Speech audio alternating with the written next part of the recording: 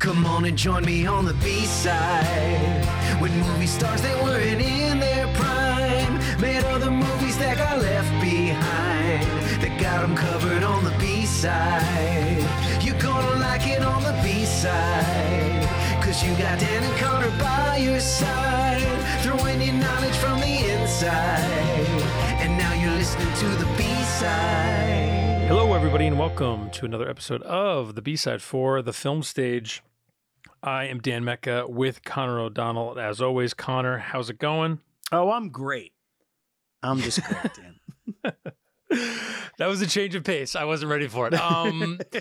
So this is an exciting episode and one we've been kind of excited to do for a little while. We have a return guest, but not any return guest. We have a guy who he makes movies, he produces movies, he talks about movies. He was on our Sylvester Stallone episode. We talked about Paradise Alley. Filmmaker, producer, director, Chad Harbold's with us. Chad, what's up? How are you? Hey guys, I'm great. I'm really happy to be back. This is one of my favorite filmmakers of all time. So right. I'm excited to dive in, and thanks for inviting me back. Yeah, and you're on location, so we appreciate you taking the time. The filmmaker we're going to talk about today is Brian De Palma, the great Brian De Palma. And obviously, as you know, if you listen to it here at the B-side, we talk about movie stars or movie directors, not the movies that made them famous or kept them famous, but the ones that they made in between. And today we're going to talk about Phantom of the Paradise, which is kind of an early movie that helps put him on the map pre-Carrie, right? Obsession, Sisters, those it's sort of a cheat outside of what we would normally do, but it's just such a fucking wild too movie. Good not to talk about. And then we're going to go, I think, a true B-side, Casualties of War, late 80s, starring Michael J. Fox, Sean Penn, written by David Mamet, right? We'll get into it. One of the most upsetting movies of all time. A movie that I would recommend with the caveat of just plan to never watch it again, like we were talking about before we started recording. And then we'll dig into Femme Fatale and The Black Dahlia, and then Connor's going to do a tight five on a Mission to Mars. I'm going to do a Letterman 5 on Mission to Mars. But all right. So before we get into De Palma, we wanted to talk, Chad, with you about. So as we're speaking, a movie that you wrote and directed, called Private Property, which came out earlier this year. It's currently available to watch on Hulu as we record and as you're listening. And there's a lot to talk about. It's a great little indie noir, but it's like a sun-soaked noir, right? It's kind of more in the framework than the kind of the lighting design, as it were, right? But there's a lot of De Palma stuff in it, like we were talking about, and it's actually a remake of a really interesting movie that came out in 1960. So I guess tell us a little bit about Private Property, and we'll kind of get into it for a few minutes. Sure. Private Property. I'll talk about my version first, and then I can explain how it kind of came to be. But it stars Ashley Benson and Shiloh Fernandez, Logan Miller, and Frank Whaley, and Jay Farrow, and is about a kind of lonely housewife and wannabe actress who's living in a kind of nice McMansion kind of in Beverly Hills. And she is sort of idly goes by her days and, has the occasional audition and whatnot. And her husband's kind of a big movie producer, but they've decided together that, he's not going to kind of help her in her career because, she should get it on her own. And as he's sort of out of town for work all the time, she starts to have feelings for a guy that works for her at her house. And those sort of feelings develop, and there's a lot of kind of sexual tension.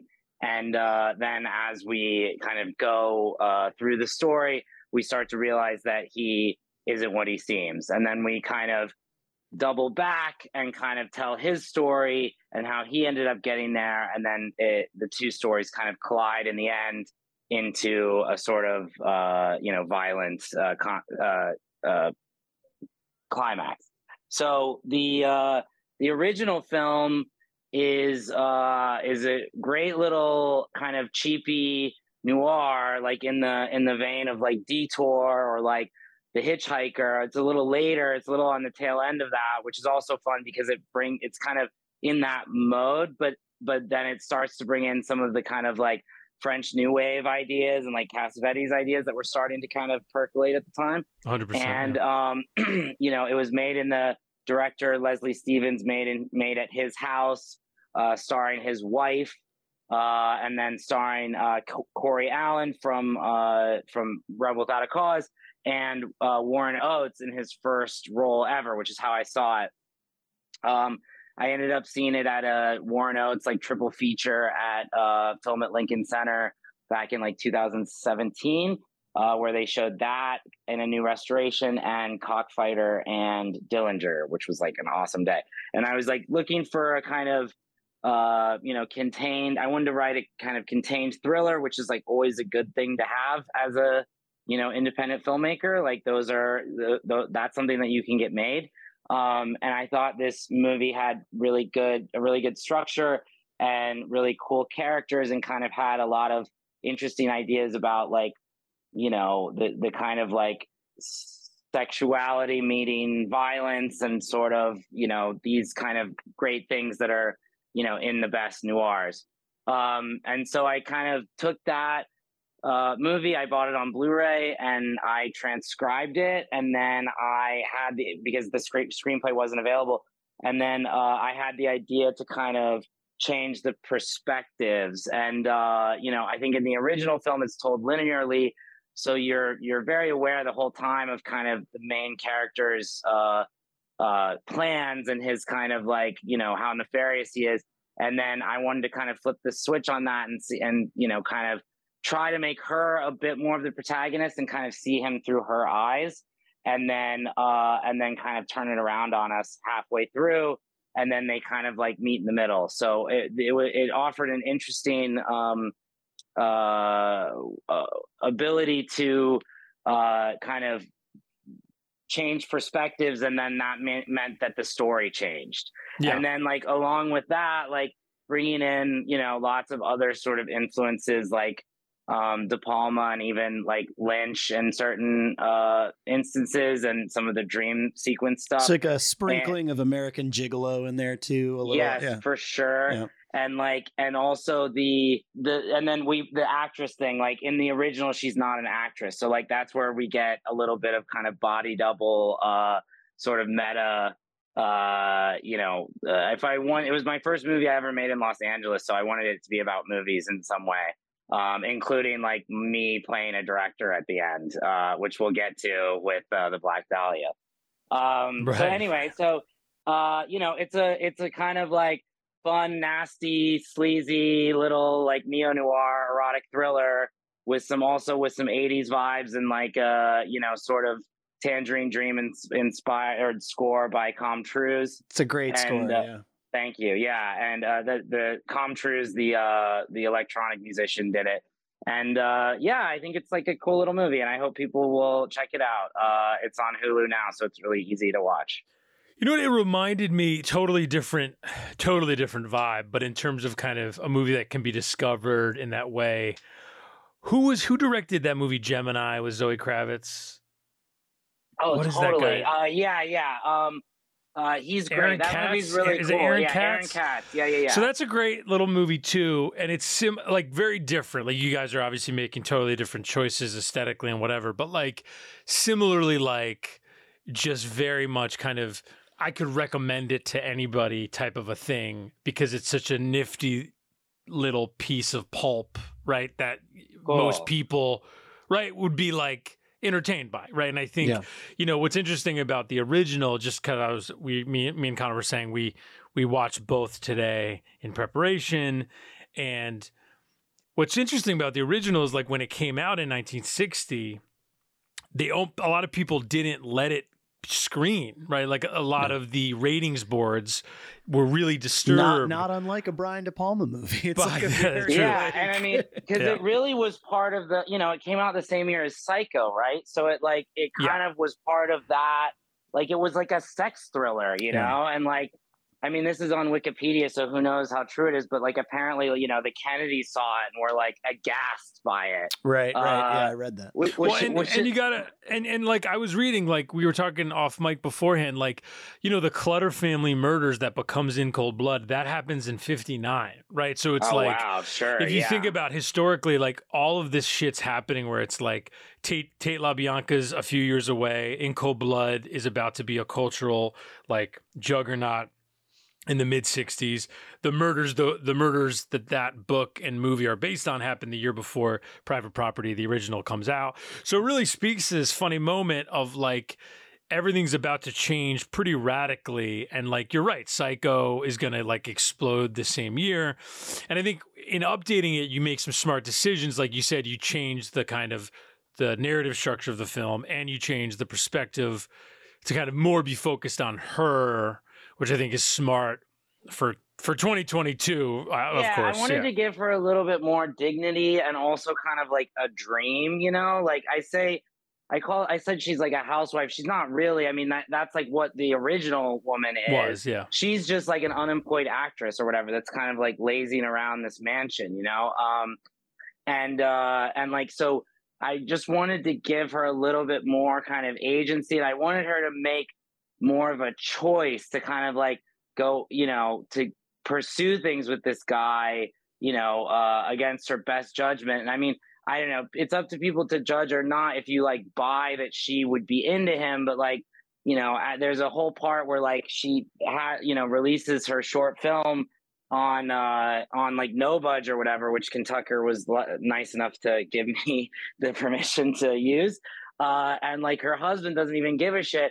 And this guy watches it, and like Ashley and I always joke that like, of course she falls in love with him. He watched her film, like, you know what I mean? Like, which honestly, like, I mean, anyone in the arts kind of knows that like, very relatable. Yeah, exactly. Very relatable. The minute that scene happens, I was like, well, I mean, he looks like Charlotte Fernandez, and he watched her movie. I feel like that's a lot. There's a lot happening there. Yeah, and he's great too. He was in another movie you directed, which is a good movie, Long Night, Short Mornings, right? Yes, he's the star of my previous movie, Long Night, Short Mornings, that I directed. And a great friend of mine, and also produced Private Property with me and helped develop the script. And he's got to his wedding in a week. Congratulations, Charlotte. Congratulations, Charlotte, if you're listening. Yeah, he's got a perfect for this movie, right? He's got a perfect like. He's very handsome, but in this movie, he's off a little bit. Like, well, it's like he's got good good dirtbag energy. Yeah, for 100%, sure. 100%. Like, I almost mean that as in like capital G good dirtbag, right? Like where you're like, oh, this guy's like a little sleazy, but like fix him. And like, or even if he's your buddy, you'd be like, oh, like he's kind of all fucked up, but he's a nice guy, I swear. Like, I mean. Basically our whole relationship. I mean, like now, you know, but I mean, more like, you know, 7 years ago, but like, you know, now he's about to be happily married to a lovely woman.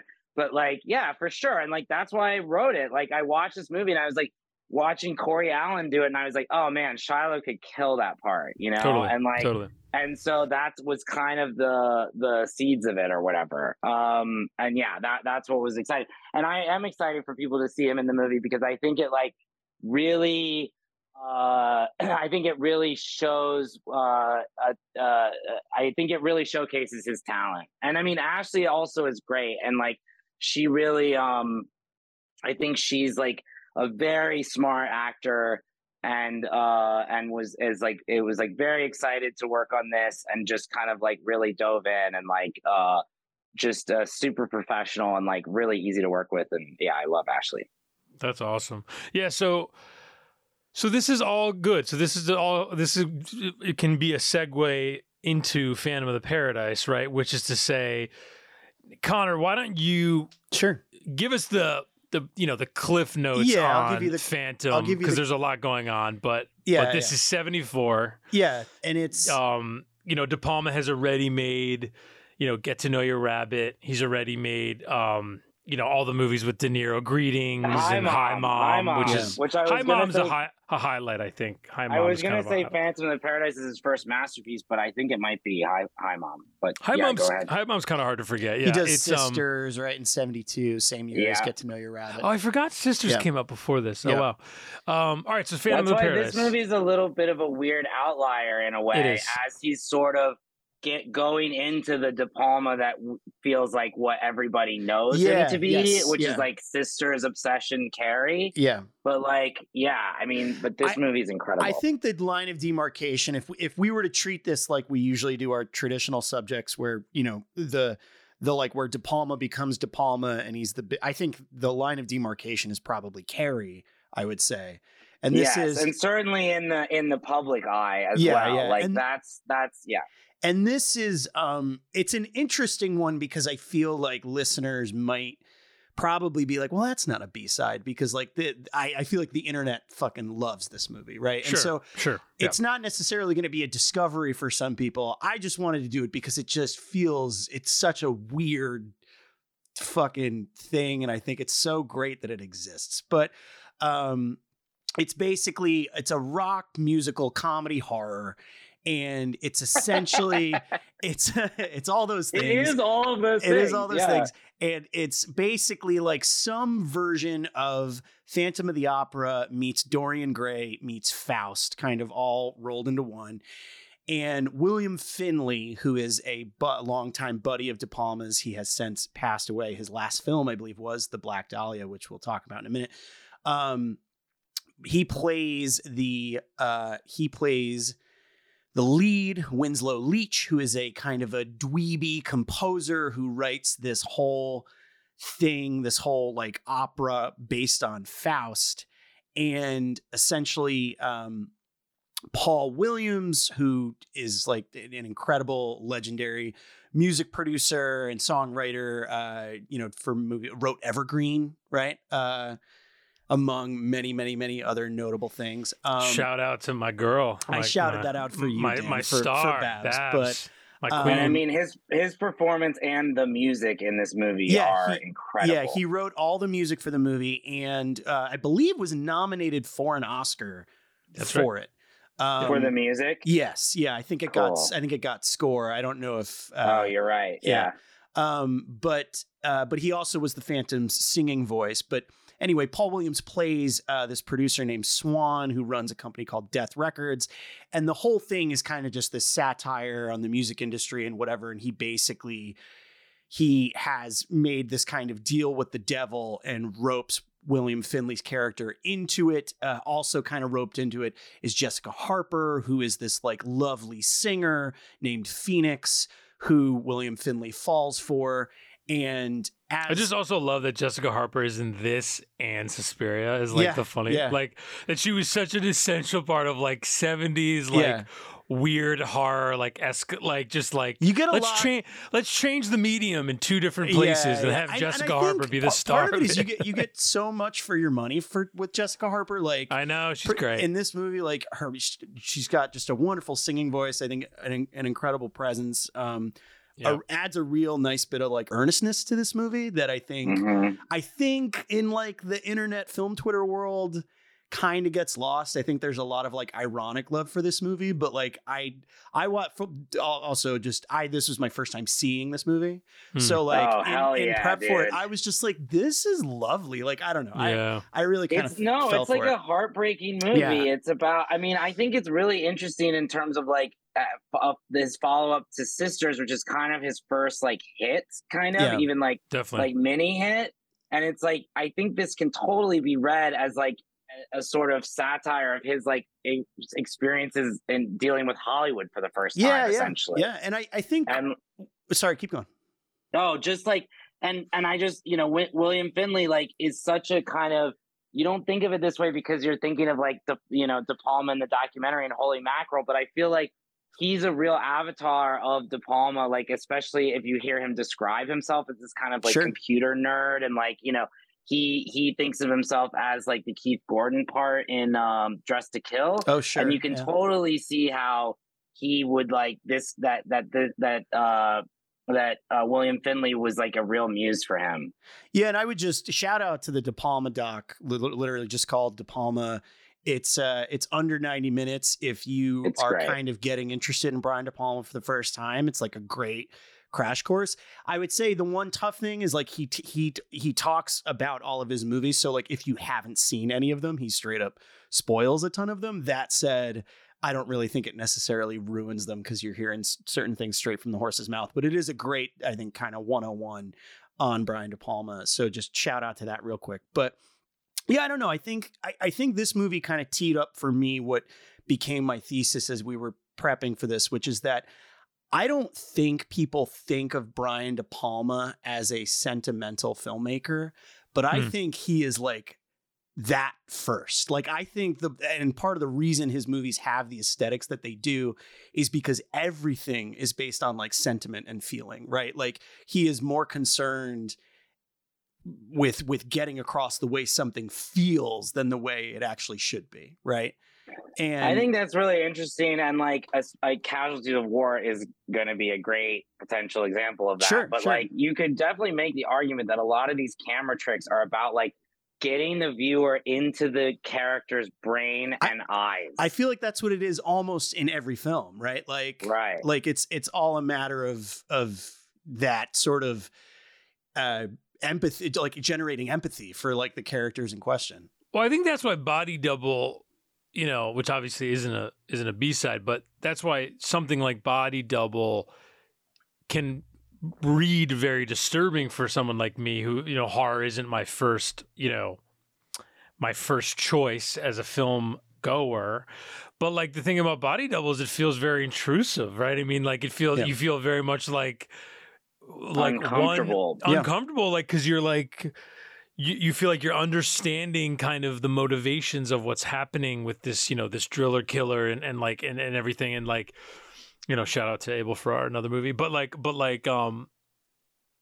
think the aesthetics get you there. And even like something like Dressed to Kill, like, you know, whose politics have aged, you know, in a tough way, but even still, I'd recommend it to anybody because I think he's searching for something there that was progressive at the time. You know what I mean? Like, and I think De Palma doesn't always get enough credit for like pushing the envelope. I think people think he's pushing the envelope for the sake of it, just pushing the envelope, and like I find that to be not true. Really, he is a provocateur, but like not for the sake with reason, of it, right? Yeah, but I think it's like genuine. Like I think these are his obsessions. These are his, dare I say, fetishes. Like there's like something I kind of love about him is that like. And I, not in a criminal way, but he's a little bit of a pervert, and like he's sort of like he likes like looking at things, and like he's just a kind of like, and you feel that's a personal filmmaking touch. It's not about him like trying to provoke people. I think he's just trying to capture his obsession. Yeah. Well, doesn't it remind you, Chet? It reminds me of the Michael Powell thing with Peeping Tom, right? Where like, totally. You know, Powell and Pressburger make all these movies that are like revered, and look, they're great movies. Matter, Life, and Death, Black Narcissus, Colonel Blimp, Beep Boop Bop, all these movies. It is insane that like one and a half of the people that made those movies, which are some of the most beautiful movies, like both emotionally and visually, that have ever been made, also made like something that like rivals Psycho in how sick and disgusting and like upsetting it is. But like Michael Powell, not unlike a Pasolini talking about Salo or whatever, he's like, look, this was how I conveyed this thing I was exploring that is of interest to me, right? This is fiction, this is a film, but like this is the conduit through which are genuine. Yes. Yeah. And I think that's the crux of all of it. And just as it relates to like something like Phantom of the Paradise, which is maybe, you know, his most, you know, sentimental in a romantic way kind of movie. I agree, but like I think you could make an argument for Carlito's Way as well. I think that and Blowout have really tragic romantic endings, you know. Yes, but you're right. I say this because I feel like this one more specifically is like a part of that longing as its like direct plot, I suppose.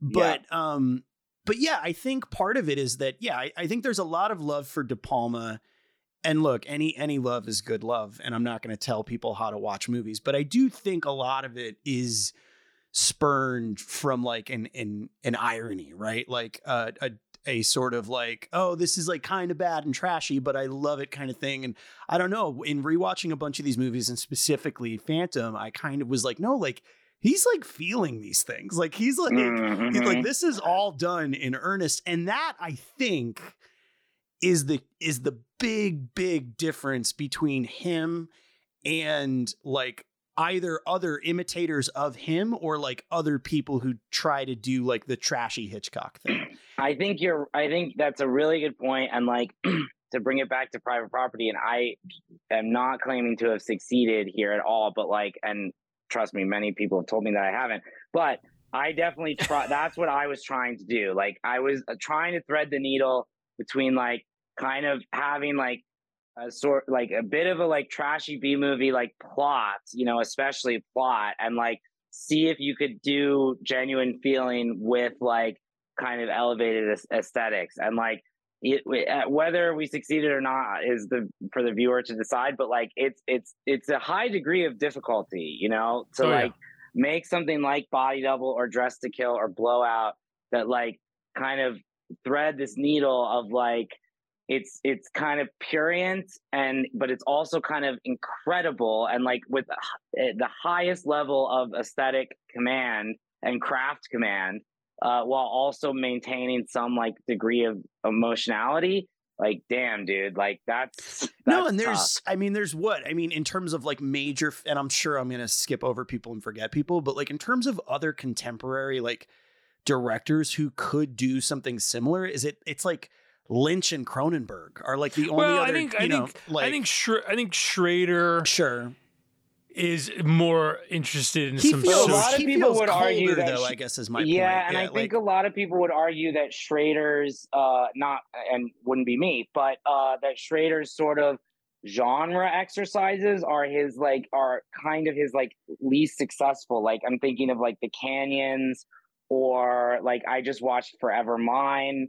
I think Cat people, like more people correctly realize is a masterpiece, but like, you know, Schrader like kind of came out of a period of like, you know, a lot of years of getting no respect until he made like a non-genre movie, First Reformed. You know what I mean? Sure. Like, yeah. Well, I think what I was going to say is I think perhaps a difference in the two of them is, in a lot of Schrader's movies, there's more of an overt socioeconomic like thing he's grasping onto. I think, you know, De Palma, the interiority is so front and center, and obviously some of his movies are very political. I'm not saying they're not. Yeah, but I'm saying I mean that De Palma is interested in the internal, right? Like, and I think. Not that Schrader's not, but I think even in stuff like American Gigolo and whatnot, he's touching on larger themes as well. I think De Palma's better practiced with the genre tropes because he's less afraid of them, right? Like he's not afraid to just do something because it works in the genre and it works for story, even if it might be like, you know, I don't know. Like, he can make anything work with a camera. I mean, like we're basically talking about like, if you're talking about the best craftsman, just pure craftsman that's ever lived, like he has to be in the conversation. Like, sure.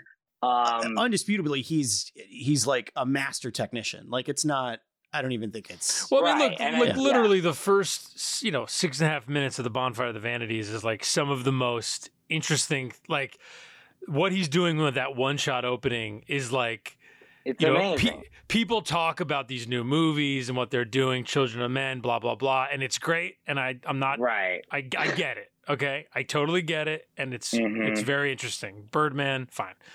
But the shit that he's doing in Bonfire, I'm just saying, I'm pointing out new ones. But my point is simply, they're not doing anything, in my opinion, remotely close to the first 6.5 minutes of the Bonfire of the Vanities. Right. A movie that was shot on by everybody.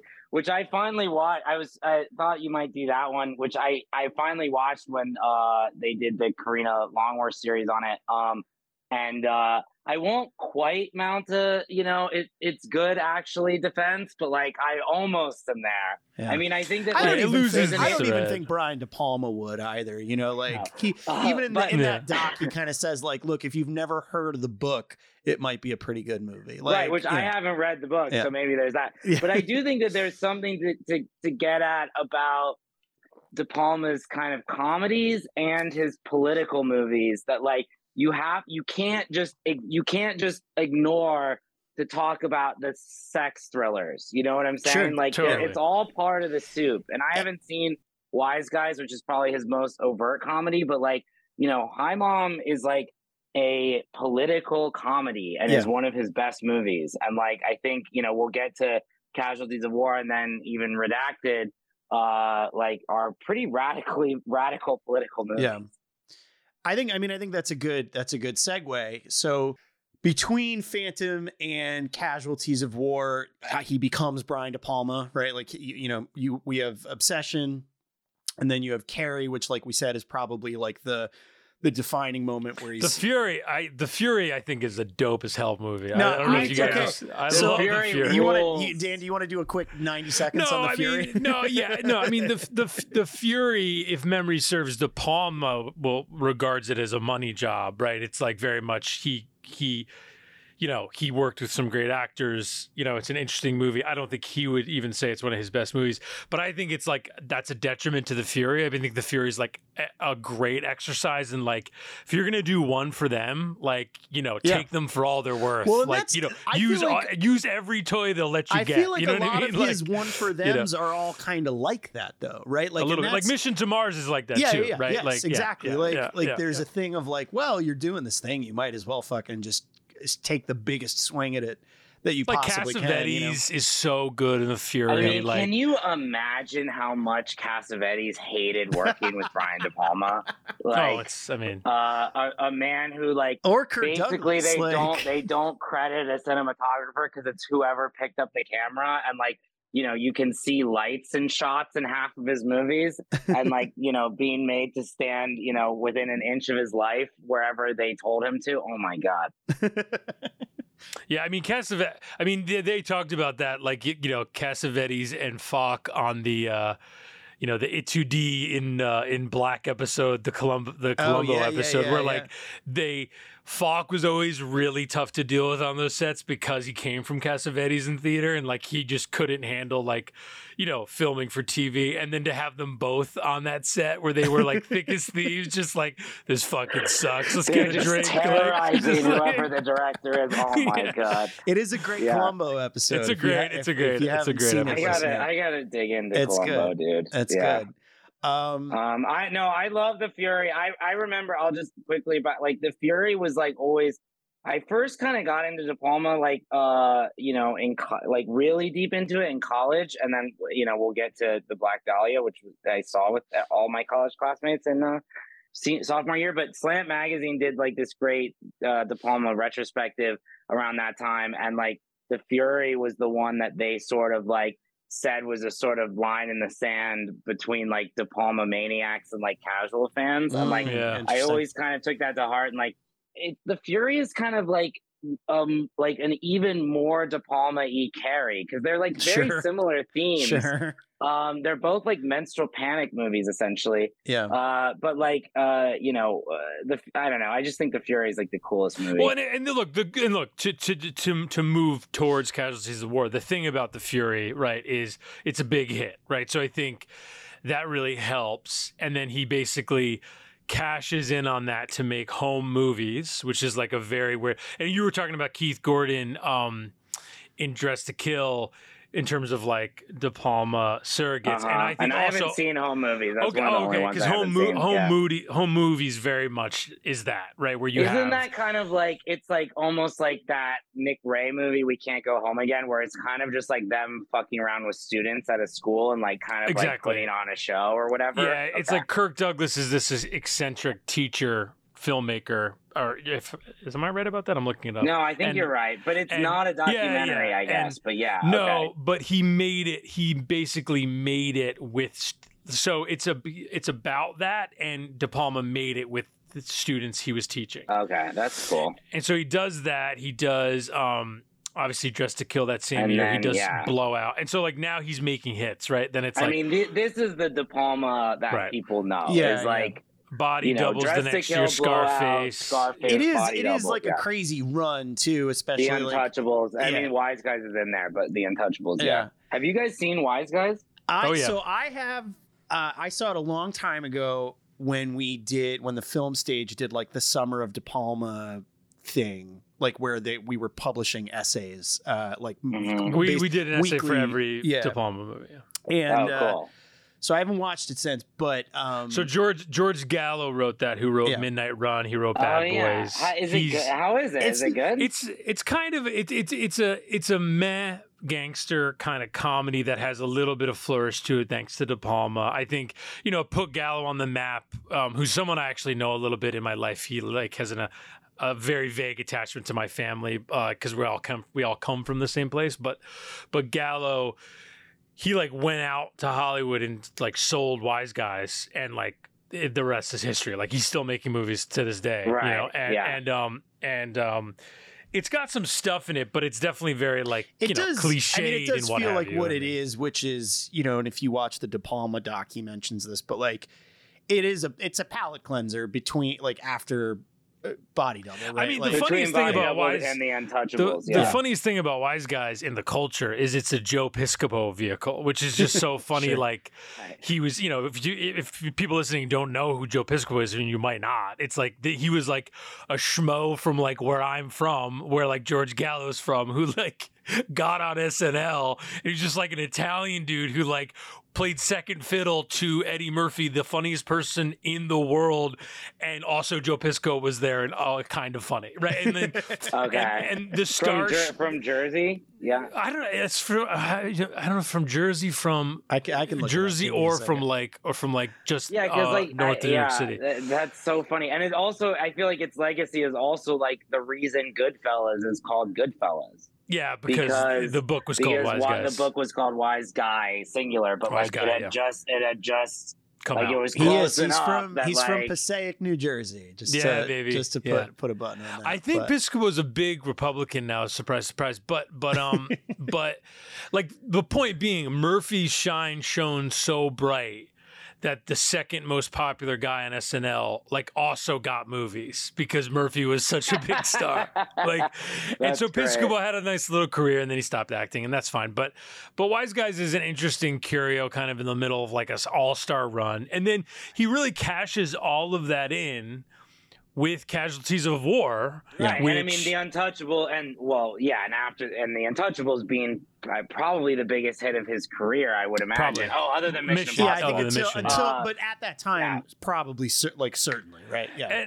And am so I right to are there people that think The Untouchables is bad? Because I didn't like it for a long time. I think. Oh my god! Here's so awesome. No, here's my thing. I was gonna say I love a lot of his movies. I really like The Untouchables. I think my thing with The Untouchables is like I would put 14 of his movies above it, and that's not to say The Untouchables. I don't know if I'd put that many, but it also has a special place in my heart because I when I was a kid, The Untouchables and Mission Impossible were two of my favorite movies in the world. I owned both of them on VHS, and I remember the day I realized they were made by the same man, and I was like, your head exploded. Holy shit! Like no wonder I love these two movies so much, and they have this like kind of similar feeling to them that I can't even describe, and it's like these like cool camera moves and shit, and then you like I think that there's especially like say the battle whatever the Grand Central Station sequence, or not Grand Central but whatever the Union Station, I think it's supposed to be. Union Station Chicago Union sequence Station, like that is like there are equivalent set pieces in Mission Impossible, I feel like I sort of like I like realized that subconsciously, like when I was 10 or 11 years old or something. I will again direct people to the De Palma doc, but there is a great anecdote about that whole sequence and how it came to be. Yeah, he like improvised it, right? Like it's insane. It's that when you learn that, you're like, oh yeah, maybe. Well, he it's the is. thing. Well, I mean, it's the that's thing. Like what Where, we were like saying about Spielberg, before, like Spielberg, Lucas, Coppola, like they always say the thing of like, look, the genius is Brian, right? They always do that. They always say that, which is always fascinating and so cool of them because like. In a way, because they say, right. well, because like, the whole thing, what I love is mean, like Spielberg literally has said, he's like, look, Brian is an actual genius. He just doesn't know how to play ball. Like literally, like that's what like Spielberg has said. And also, he doesn't happen to have the gift that like Spielberg has, which is like the thing that is most personal to him and like his genuine expression as an artist happens to resonate with everyone on planet Earth. Right. Sure. Yeah. No, that's which like that's a not great that many people have that gift, you know. No, like, and it's like De Palma's problem is like there are only so many perverts. And only it's like, what are you gonna do? Yeah, exactly. But I think but so let me that by male and female perverts for sure, because there are plenty of like. I think that's the sneaky. I mean, female De Palma fans. That's any gender. Absolutely. I think that's the sneaky thing to the success, to the latter career sort of appreciation of De Palma is like people kind of allowing themselves to be hornier.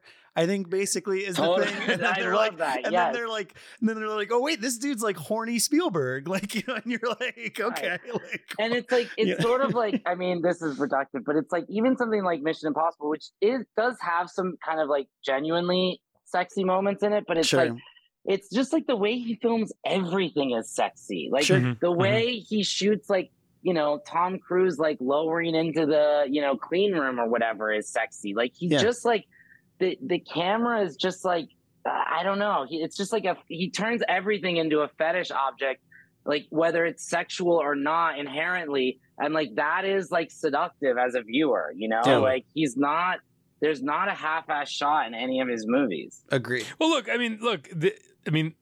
this is its own, I guess, controversial truth, but like voyeurism is sexy, right? I mean, there's a reason. Well, it's driven by, right? There's a reason that it pervades, right? Yeah. And I think, totally. And voyeurism and cinema have a lot in common, you know? Yeah, like, 100%. It's like, you know, so it's like that's, and I mean, that's where he gets from Hitchcock, you know? I mean, I feel like that is the thing that and I don't know if they ever had a conversation in real life, but like that's the thing that they have in common, I think, more than anything. Obviously, technical skill, but like in terms of philosophy as artists. And look, people always point to this, and I know we've talked about this on the podcast, but you know, Hitchcock got to make Frenzy before he died, which is a very perverted movie.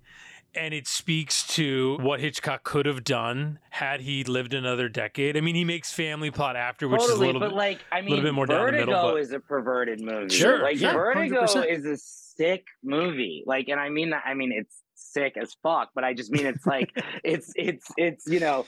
It's a kind of like disturbed movie. It's a movie, you know, on the Blu-ray box set. Sick as fuck. I mean, you know, it's like, you know, I saw, you know, Lynch introduced Vertigo at the IFC Center, like, I don't know, 10 or 15 years ago. And like, just to hear him talk about the movie, you're like, oh yeah, you know, like this is where it all kind of comes from, you know? And Lynch doesn't talk about movies that much, you know? Yeah. But yeah, I do think that that's there.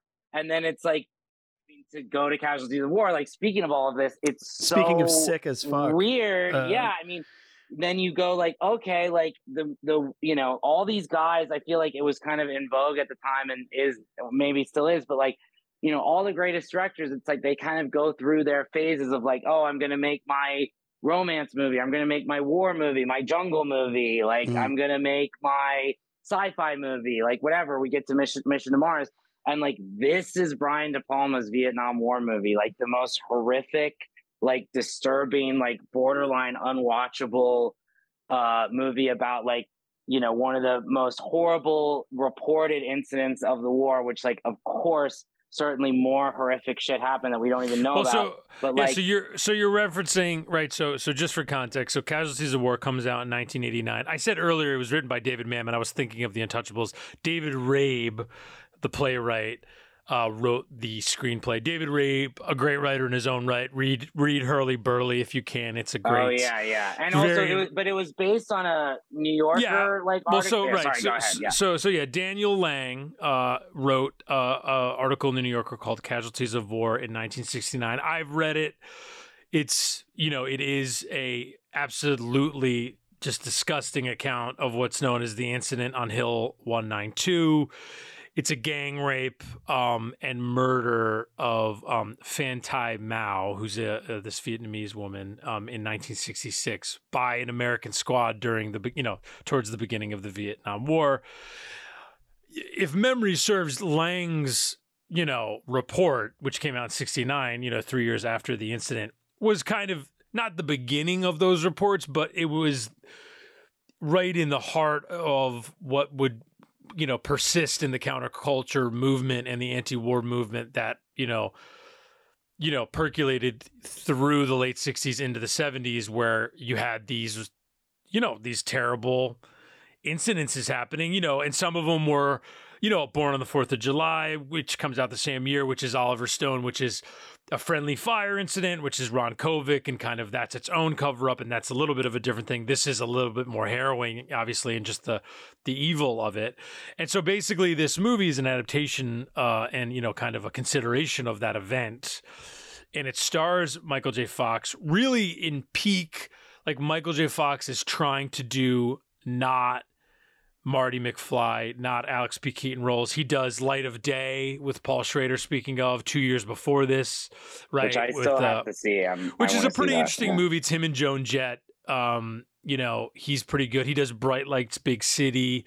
I think a couple years before this, the James Bridges movie, which is based on the McEnany novel, which was like a big book, Less Than Zero. Speaking of the canyons, it was like Less Than Zero, Bright Lights, Big City. It's like the young writers, who were like doing cocaine in New York City, going to fucking, like all those clubs in the late 80s, what's his name? And what the fuck is Bret Easton Ellis and Jay McEnany? Yeah. Mm-hmm. And anyway, so this is kind of the end of that though, because after this, I think he's like, all right, I'm going to make the secret of my success and Doc Hollywood, and I'm going to just maybe chill for a minute. And it's such a bummer because he's so good in this movie. He's really good. He's really good. It's such an incredible performance. And he's really well cast too. And like, obviously, like De Palma's using his Marty McFly-ness like as part of this. You know what I mean? And of course, there's the famous story of like Penn trying to get him riled up and like in the middle of the scene and whispers to him in his ear that he's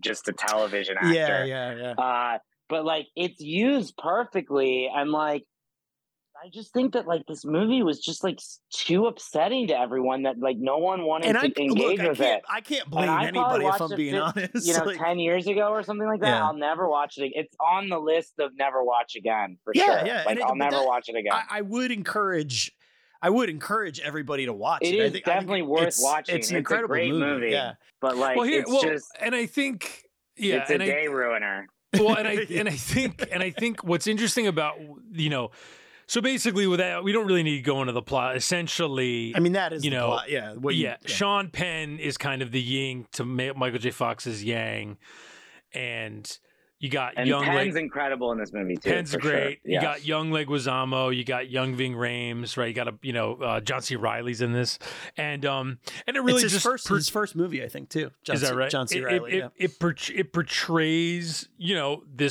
this gang rape and then murder cover up and basically they are so four of them are court-martialed at the end of the movie.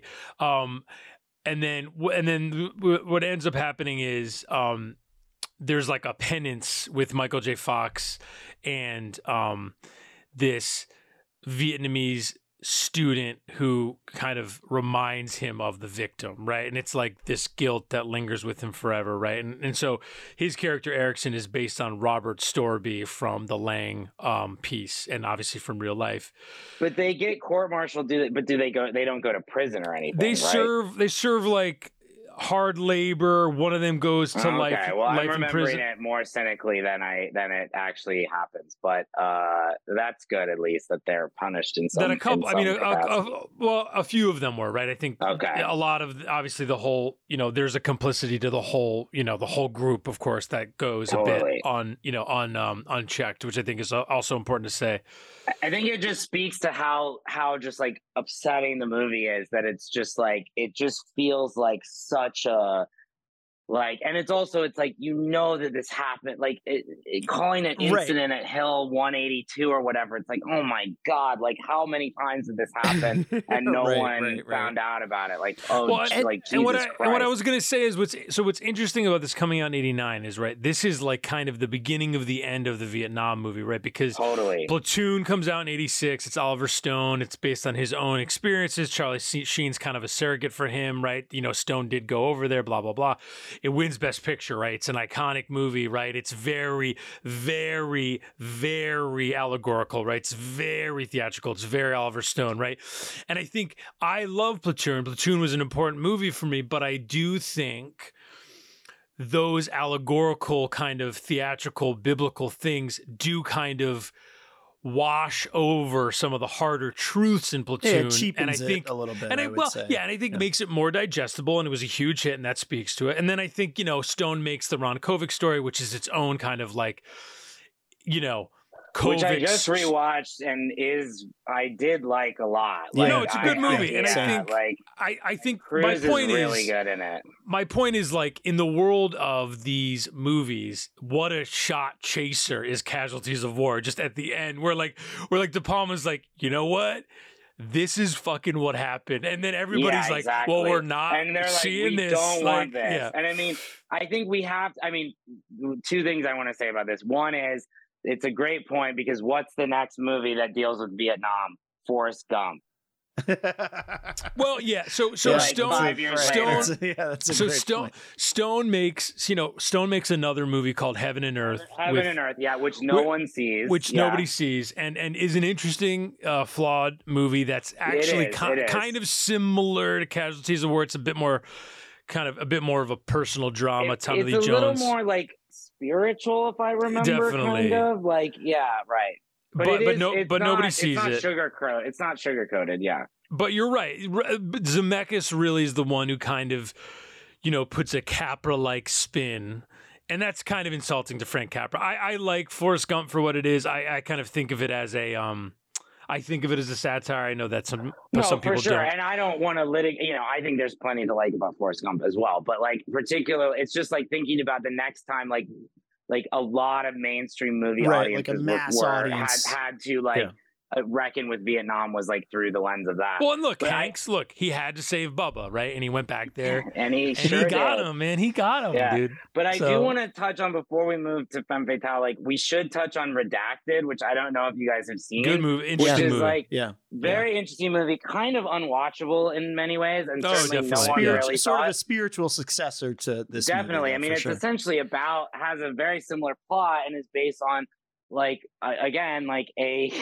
a similar incident that, of course, probably happens like every single day in like war-torn countries, but happened in Iraq. But in this time, he really kind of doubles down on this sort of like realism in like, I guess, a sort of post like Abu Ghraib kind of world, although maybe it came out. Oh yeah, no, it would have. And like, it's all found footage. And it's all non-professional actors that I believe were all like really soldiers, I think.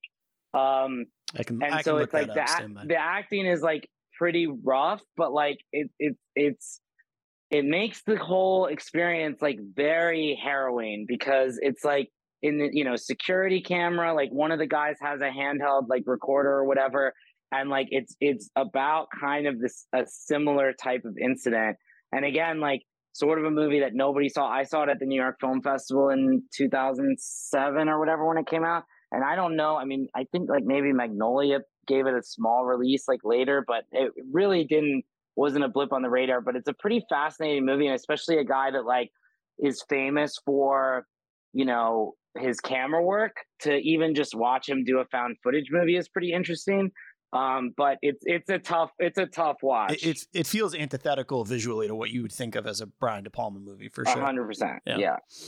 No, it's good to shout that movie out because it is. Yeah, it's definitely a tough movie to watch. It's an interesting kind of exercise in, just a totally new medium for De Palma, which not unlike home movies in terms of kind of stretching the limits of his skill set, right? He's kind of working with his hands tied behind his back, right? On purpose, right? But then it's also, I think, similar to Casualties of War. It's like the movie is just so unrelentingly harsh and sort of cynical and like clear-eyed that like people just can't deal with it. Like, and this was in 2000, the war was 07, like new, still going on, still raging, like still relatively new. Like people did not want, even if they were like ambivalent about the war, they did not want to think about like, 4 American soldiers, like, assaulting and killing a civilian. Like, well, and look, he didn't make a movie for half a decade after it. I mean, we can get to that. I just looking this up, like it's so depressing to me that he's only made 3 movies since Black Dahlia. One is like a sort of like, experiment, and then Domino is like not even finished, and then like Passion is like okay, but like is not, it's pretty awful. I mean, Passion, he's playing the hits, right? And I think at least it's a completed movie or whatever, Domino, Domino, I haven't seen Domino. Domino, I do like. I know that he kind of got it taken from him, right? Didn't he? Yeah. He didn't finish shooting it. His first AD finished shooting it, and I don't think he had much of a hand in the edit either. Yeah, he kind of, I think, softly, or I guess not so softly, disavows it. I think it's still an interesting film that's worth watching. No, I've heard that. You're not the only person I've heard defend that movie. I would definitely watch it. Yeah, but you're not wrong. I mean, it is a shame, and you hope he can make one more, though it does seem less and less likely. I know, but I don't know.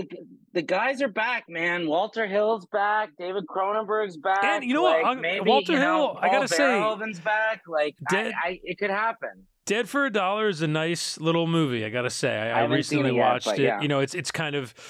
It feels like it's shot on a shoestring, which is what it is. But I think he gets some great. If I were president, this is the thing, and I've only seen the trailer for Dead for $1. But like, if I were president, I would make it a mandate that any director over 70 needs to hire a DP that's under 40, because these guys don't know how to shoot fucking digital, and everything is overexposed, and it doesn't look right, and it's always like. It's like they hire like the camera operator from the last time they had money for movies, and it's like, no, like do what Paul Schrader does, like hire a dude that's like or a lady that's like our age and like knows how to work with the tools that we have now. Yeah, I mean, Chad. Yeah, Dead for $1. You're gonna see a lot of that, Chad. I'm just warning you. You're gonna see a lot of that. I know. But you're totally right. I mean, you're totally right. Or just buy them, somebody find them some film stock that they could just load it. Dude, right? It really doesn't cost. Like you really do the numbers. This thing has transformed. Like it costs an extra, like maybe like 100, 200 grand, 300 at max to shoot on film. Like it's not that crazy, I know, come on, man, guys. I know. But movie. I'll move us along, Con. So basically. So you have Casualties of War, not a hit, right? There's kind of a 1-2 punch of that, and then we mentioned it, The Bonfire of the Vanities, which really is an explosion, right? It's like the production's chaotic. A very public fail. Yeah, it's like he's down and out. And he's he kind of slips into making it. He kind of is ambivalent about making it. He kind of knows that the Tom Wolfe book is its own. Huge thing that he really shouldn't touch. He's basically right. They basically force him to cast Bruce Willis in the Peter Fallow role, which is, if you read the book, is just one of the most insane decisions you could ever make. That's what I've read. It feels like that's a disastrous decision, and then it kind of goes from there. And even Hanks, it looks weirder now because Hanks is Hanks, but even at the time, him playing Sherman McCoy is such a stretch. And who would even have done a better job? I mean, honestly, who would have done a better job playing Sherman McCoy? Michael J. Fox. Like, oh, interesting. You know, just because if you know the character from the book, which is, look, Tom Wolfe, I love his writing. I've read a few of his books. I love that book. I love, you know, I love a couple other books he's written, and it's interesting. It's an interesting adaptation. It's extremely flawed, definitely worth watching, but it's an atomic bomb, nearly ruins his career. He kind of is able to get back into it by making Raising Cain, which is kind of like sold as like De Palma's back in pervert land a little bit. Right. Like they're kind of like, true. Yeah. That's kind of playing the hits as well. Although I think Raising Cain is very good and like definitely a better movie. And he makes it, and he makes it for cheap, and it's cheap for sure. But it's not as good of a movie as Dressed to Kill, for example. Right. Which like but it's from. You know, he casts, you know, John Lithgow, who's like a B star. You know, Gail Ann Hurd is his. I think were they married at a certain point? They were and I think at the time they basically she champions.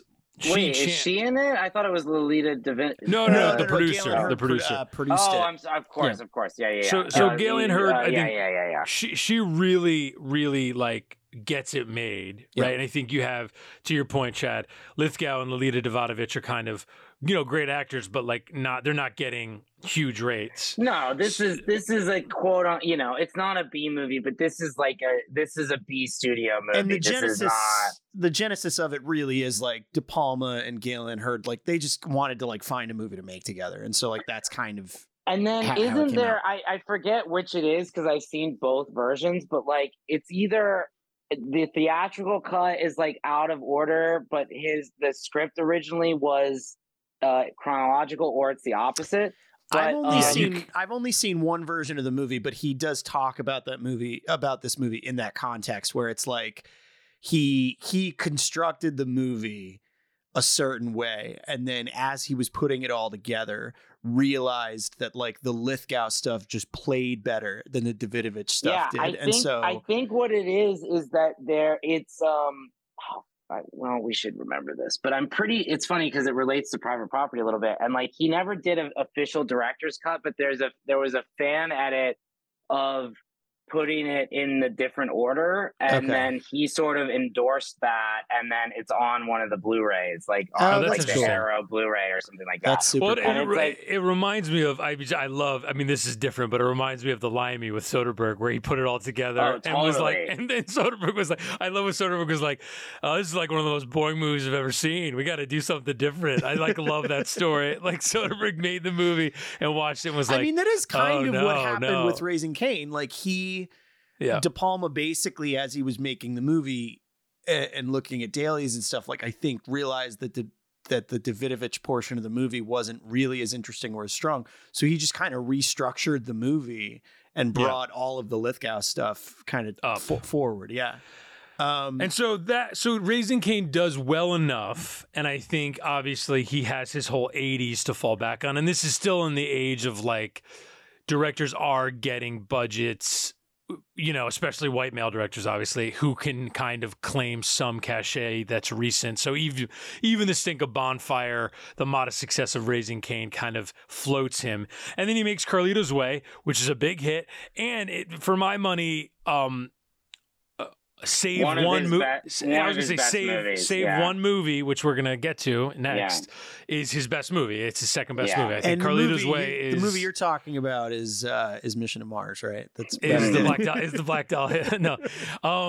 No, I think I agree. I mean, Carlito's Way is an absolute stunner. It's a masterpiece. It's an incredible movie. Speaking of movies you can show to anybody, I showed it to my dad a couple years ago.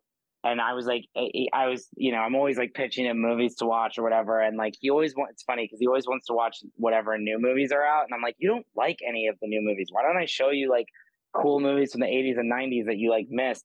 And so this one, I'm like, it's a movie about like, you know, a gangster, like, you know, who gets out on a technicality and he's like kind of trying to get his life back together, sort of, but like really is just kind of being drawn back into the underworld. And it stars Al Pacino and Sean Penn, and he was like, "What?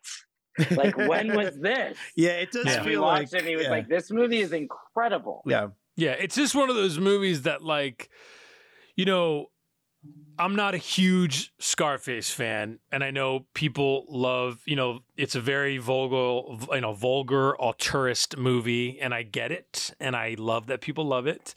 Not one of my favorite De Palma movies. Certainly not one of my favorite De Palmas. I really think it's kind of, I think it's a crock of shit. I really don't like that movie, but I don't feel that way, but yeah. But Carlito's Way to me is like the refined version. No, of actually, Scarface. this is what I meant a little bit of it, and I it's like Penelope Ann Miller's so good. It's like the Winnie the Pooh meme. Like Carlito's Way is the Winnie the Pooh with the tuxedo on. Yeah. Exactly right. And I think the thing, I always get a little defensive when people make fun of Pacino, and lovingly, I get it. Like when they, after Scent of a Woman, all the yelling, blah, blah, blah. Like they make that joke all the time. I always get a little defensive because I'm kind of like, that's not really true. Like we're forgetting about Insomnia. We're forgetting about People I Know. We're forgetting about Carlito's Way. We're forgetting about The Insider. Yeah. The Insider is the top 5. But I do think we should acknowledge that it did Son of a Woman is bad. Al Pacino is bad in it, and he won an Oscar for one of his worst performances at the time. Ain't that always the way it goes? Was that same year? I do think that poisons your brain a little bit as an artist. Same year was nominated for one of his better performances as Ricky Roma in the James Foley movie.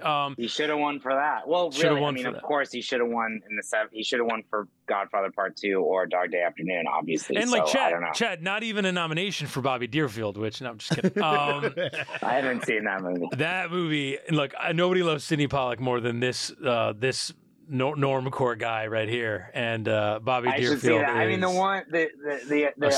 joke I would make for that is Scarecrow, which is one of my favorite movies of the 70s. No Revolution talk here. That's a great. Well, dude, hang on. Wait. Let me tell you, one of the greatest. You guys did an Al Pacino B-side. That's why you see all these fucking movies. Let me tell you something. One of my greatest live screening experiences ever was going to Cinema Village to see Revolution in theaters with Hugh Hudson, the director, and Al Pacino in attendance. Hold on, we have to be respectful. I believe it was the Quad. I think the Quad. The Quad. I'm sorry, the Quad. Not Cinema Village. Sorry, the Quad. Thank you. Sorry. Because Cinema Village doesn't do cool retros. You're right. Yeah. The Quad. So at the Quad, one of the coolest experiences ever was seeing that really interesting movie, Revolution. Not a great movie, but obviously a very interesting, epic movie that the guy who made Chariots of Fire made. That was just such a catastrophe that Pacino retired from acting for 4 years. That was how much of a catastrophe it was. People don't realize this. He didn't make a movie for the back half of the 80s because of Revolution. He was like, you know what? I'm good. And the fact that Pacino came to that screening, I just think is one of the coolest things ever, where you're just like, dude, you stopped doing your job for 4 years because of this. But anyway, Carlito's Way. That's very cool, actually. Yeah. And it's just an interesting movie to watch. And so Carlito's Way, big hit. And then as a couple other things are not really sparking, and Sidney Pollack ultimately drops out of directing Mission Impossible because, him and Cruise Oh my God. Could you imagine? Him and Cruise were gonna. They had done The Firm. I was gonna make a joke and say how boring that movie would be. No, it would have been good. It just would have been a different movie. The Firm is great, and Pollack, I think, according to stuff I've read and what have you, I think Pollack basically got a little tired of the development process with Cruise, because I think Cruise, obviously, as we know now, Cruise basically, that he was producing that movie, and I think that meant a lot to him. His first movie he produced, and all this stuff, And I think so. He catches De Palma at the right moment, at a dinner party at Steven Spielberg's house, and is like, "Hey, you make this movie with me." And maybe this is a stretch a little bit, but I think it's there's something to be said for Pollack is a true producer/director, you know, like A producer first, yeah. Like, and he, you know, I'm sure I would imagine that he produced almost every movie he directed, and then he produced many movies that he did not direct. And I just checked before I made this point, but De Palma only has producer credits on 4 movies. And so, like, I'm sure those were all kind of nominal. And you could see, like you could see him thinking, like, he understands himself as the director, you know, Yeah. and like he even talks about some of his movies sometimes that way, where he's like, well, I didn't write that one. Like, I just like, you know, that wasn't my, you know, The Untouchables isn't my movie. I just like knew how to shoot it or whatever, you know? And it's like, I think that like for Mission Impossible, we're like, you know, is the kind of beginning of the percolations of like Cruise as auteur. And then you also have these like 2, you know, huge writers kind of in the mix of this too, David Koepp and Robert Towne. Yeah.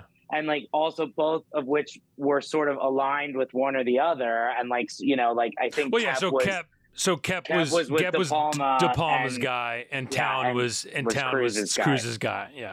And like, you know, they all kind of, you know, at least I'm sure it wasn't very harmonious or easy, but like they did all kind of come together to make a great movie. And I think part of that is that like De Palma, in a way, like when he's doing those type of movies, he's just like, he's like, just write me the set pieces, like write me cool shit I can shoot, you know? Well, and it's funny. And to your point, the next movie he makes, Snake Eyes, is like Koepp just going nuts. Just doing that. Yeah. Like and that's what that movie is. It's a whole, the whole movie is based around one set piece. And then we dissect that set piece the whole time. Yeah. And I do think Snake Eyes is kind of the, like, you know, obviously Blank Check, very popular podcast. They talk about blank, but like the blankest check he ever gets, the biggest blankest check. Snake Eyes, you think Snake is? Eyes. Interesting. Yeah, because just because.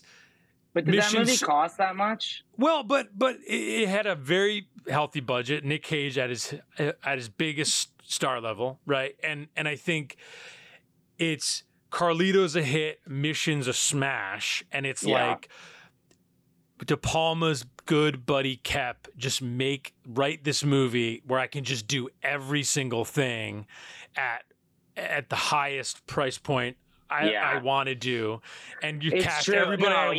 That's a stupid question of mine. That was that movie that expensive? Because it's like you think about like he's, you know, all these acrobatics he does like with the camera, even in Bonfire of the Vanities, like the opening of it, it's like Snake Eyes is doing that with like, you know, 1,000 people in the crowd. Yeah, that's what I'm saying. It's a huge movie, if I recall, had like an unused VFX heavy ending. Oh yeah, doesn't it's supposed to end with like this big like flood or something? Yeah, because the whole time the hurricane's coming. Yeah. Right. And then at the end they kind of I rewatched it recently. Like it's incredibly entertaining, and like Cage is like the perfect level of cageness, you know? Yeah. And I wish they would have worked together again. Oh, I should bring this up because it's always my answer to this when people ask about like the great unmade projects. Do you know about this other Cage De Palma movie that almost got made? Tell us. So it was a David Koepp script, and it was post Snake Eyes, and I don't know, you know, a couple years, you know, within 5 years after that. And like basically they wanted to make a movie about, if anyone has seen F for Fake, a movie about Clifford Irving, the author, the writer, and Howard Hughes. And like, if you watch F for Fake, they touch on this where Clifford Irving was this like, you know, kind of famous, like, I guess, journalist and nonfiction writer, and like claimed to have an inside track to Howard Hughes, who was like, you know, in full recluse mode at that time. And like basically sold and it, you know, it got an advance or like sold a book, and then based on his exclusive interviews with Howard Hughes, and then it was all made up, right? Yeah. And so he's one of the great frauds, which is why it was just partially why he's featured in F for Fake. So they were going to make a narrative version of that with Cage playing both Clifford Irving and Howard Hughes. Hell yeah! Oh man. Doesn't that sound awesome? I'm like kind of mad you told that story now. And Chad, and then you do know that version of that movie did ultimately get made, right? So it was called The Hoax. Oh yeah, okay. Directed by Lasse Hallström. starring Richard Gere's Clifford, starring Richard Gere's Clifford Irving. So like way more down the middle biopic of that's the scenario. Same story, but I don't think it's the same script. Here's the question. Here's the question. The question I have about that biopic is: did the rules apply to that biopic? Hey, now, or did the rules the rules didn't apply. You know they didn't apply, dude. They didn't apply. They don't apply. Talk about underrated movies that nobody cares about. I gotta see that. I'm like embarrassed that I haven't seen that because that movie is very good. I can't wait to be a defender of that movie, and I just have to see it first. Very good. Me and my buddy Adam Drozen, shout out, works for Paramount. We love him. Me and him were the only two people in the theater opening weekend in New York City, right? 2 minutes before the movie's about to start playing, like two schmucks walk in. We're like, God damn it. We're about to just like live discuss every beautiful Warren Beatty fucking decision in this movie. Anyway, so he's riding high. Snake Eyes is not a smash, but it does well enough. And then he kind of is still kind of cashing checks. And he makes Mission to Mars. Connor, we're going to pass over to you. Mission to Mars. Yeah. Maybe, I guess I would hear an argument about this being even a bigger swing because it's such a huge opus. It's so expensive. Yeah, and I mean, I think you can argue that this kind of ends his career. Obviously, it certainly ends his. It's almost, I feel like mildly by decision because he sort of is like he basically leaves the country. Yeah, he leaves Hollywood after this, right? Really? So he leaves Hollywood. Well, right? He's like, you can't fire me. I quit. Yeah. I saw this movie. I saw this in theaters. So did I. Yeah, me. So did I. As did I. So this movie. But did we all, because we're similar ages, did we all see Red Planet and Mission to Mars in theaters as 12-year-olds or 13-year-olds? I don't think I saw Red Planet because I was like, no one directed that. I want to see the one Brian De Palma directed. So this movie. I don't remember how old I was when this came out. 2000. I was 14. I also saw Snake Eyes. So I would have been 12. I was 12 when this movie came out. And I remember I had this buddy. He was like a close family friend. He's 2 years younger than I am. And it was his 10th birthday. And we all went to see this movie. You got to do it, dude. And so we all went to see this movie. And I, 12 was probably around the time that I started to be like, yeah, I like movies and I know them and whatever. And I fucking had Mission Impossible, the VHS, on repeat or whatever. So I was aware, this was probably one of the first movies for me where I was aware going in oh, this was directed by the guy who directed this other movie, that wasn't a Steven Spielberg movie, right? Or whatever. Yeah. Well, and you got to say, you're also a huge Kim Delaney fan. Which obviously, who isn't? Who among us is not? But I was struck particularly, this might be the hardest, because this movie's PG, I believe. It's pretty crazy. It is. Yeah. This is maybe the most post-existence of the PG-13 rating. This might be the hardest PG movie that exists, if I'm being honest. Because there is so basically, just real quick, Mission to Mars. It's about a mission to Mars with Don Cheadle. And it's Gary Sinise. I said Don Cheadle, Gary Sinise, Tim Robbins, Connie Nielsen, and Jerry O'Connell. Right. Yeah. And Don Cheadle is part of a mission. And Kim Delaney, you son of a bitch. And Kim Delaney, my bad. And so Don Cheadle is part of a mission that goes to Mars. And Gary Sinise, this is actually alongside Apollo 13. You could double program it as a movie where Gary Sinise, for one reason or another, does not go on a mission that fails. But basically, Gary Sinise does not go on the mission. He stays behind.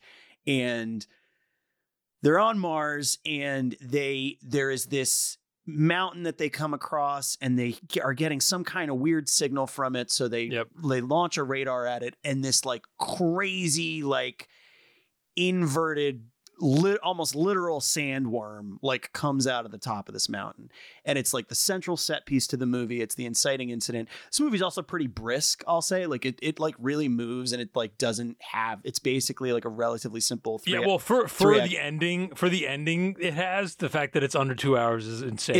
It's totally insane. Agreed. So anyway, so it is because I remember the ending being 2 hours long, basically. Wow. So portion of the movie, it's this really crazy, like surprisingly violent set piece. With Cheadle, you're talking about. Yeah, with Cheadle, and all the members of the crew just get fucking demolished. Cheadle's the last man alive, right?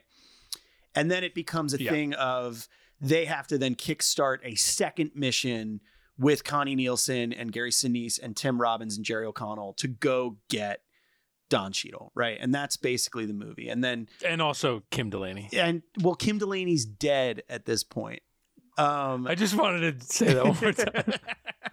but so yeah, and then it becomes this like right. There's a lot of discovery. Yeah. It gets very emotional. It's funny. It's like it is very much to your earlier thesis, Connor, Mission to Mars at a very high budgetary level would confirm a lot of your suspicions. I think like De Palma is, this is the closest he gets to Spielberg, right? He's really trying to It's a very sentimental. It is. It's it a really very is. sentimental movie, and I really want to rewatch this. And I'm like, Matt, I haven't had time. I would recommend No, I know. it. It's People, look, people defend it, including yourself, who I respect. And like, I truly have not seen it since I saw it when I was 14 years old. But it's not perfect, and the ending is there is a little bit of a level of like when the reveal of the movie that I won't spoil because if you haven't seen it, listener, I kind of want you to tell me what happens because I don't remember. But I remember we'll say. If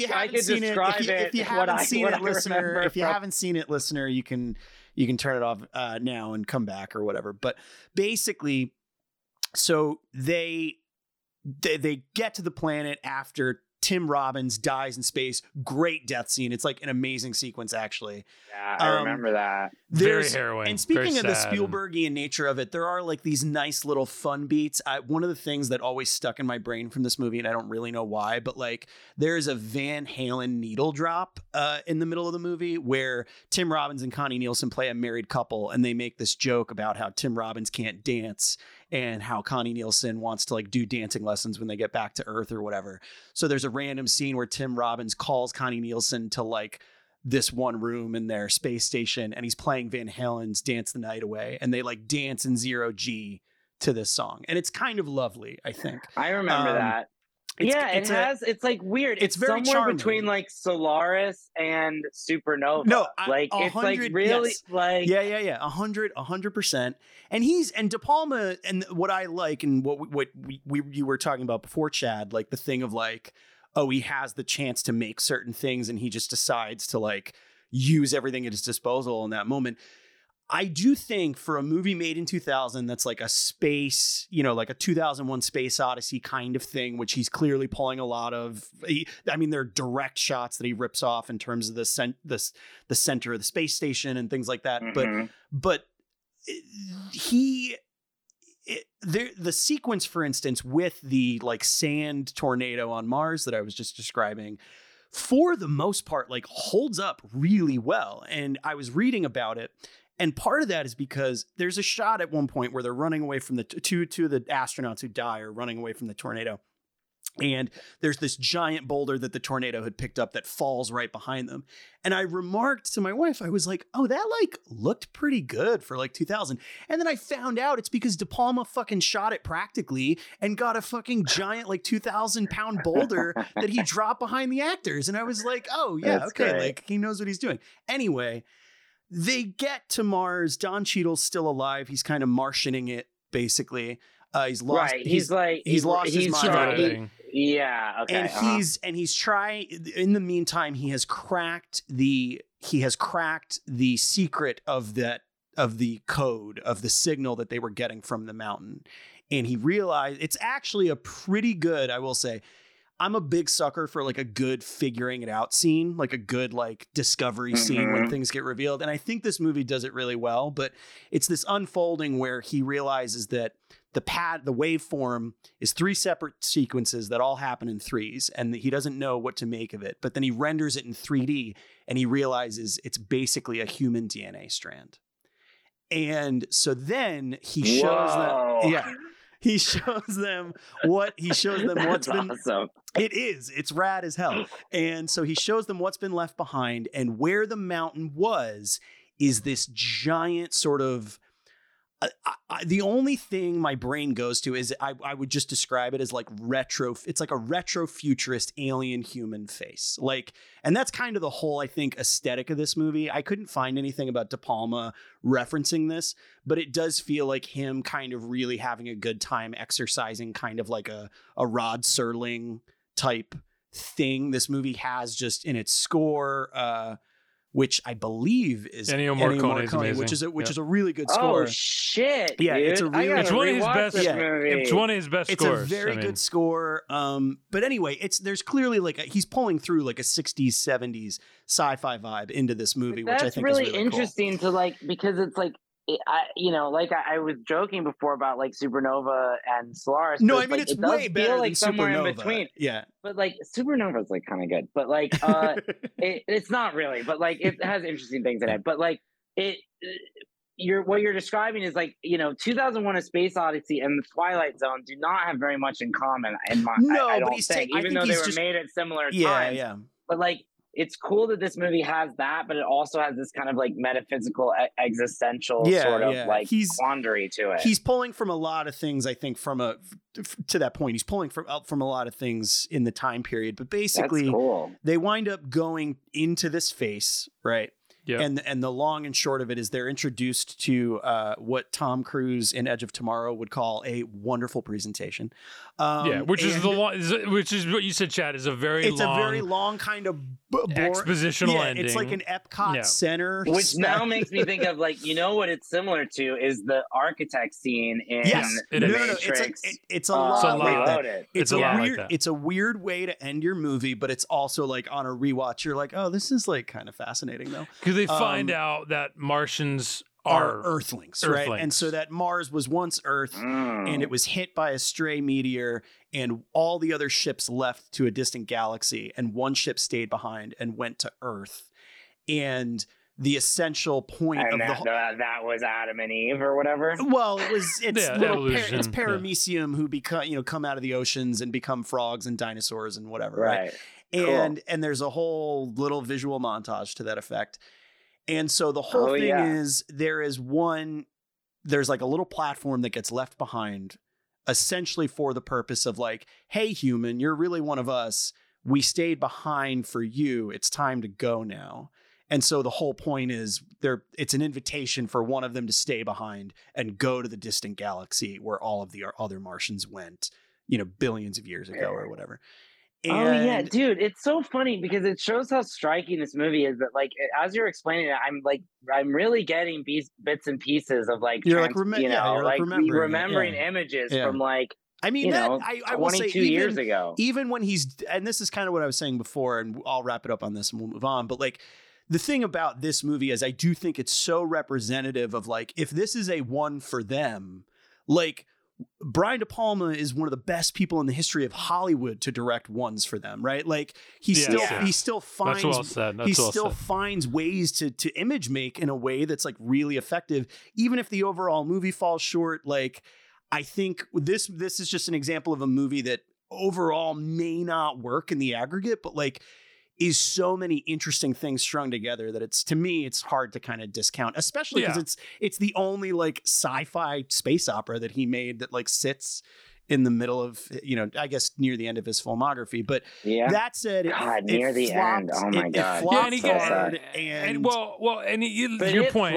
It really flopped. Yeah. I think it cost a lot of money. It definitely cost over $100 million. Yes. And I feel like it's probably his only movie that cost that much. Because even Mission Impossible 1 definitely his highest. Yeah, it literally made and this is reported, obviously, so who knows? But like, it literally made $11 million more than it cost. Like, so it lost a lot of money. Yeah. And I think, this is the end of this. And this. also, it wasn't well liked. Like, it wasn't well liked. Yeah, it was. People were kind of like, and what the fuck is this? To be fair, I saw it when I was 12, so like maybe that's a little bit of me.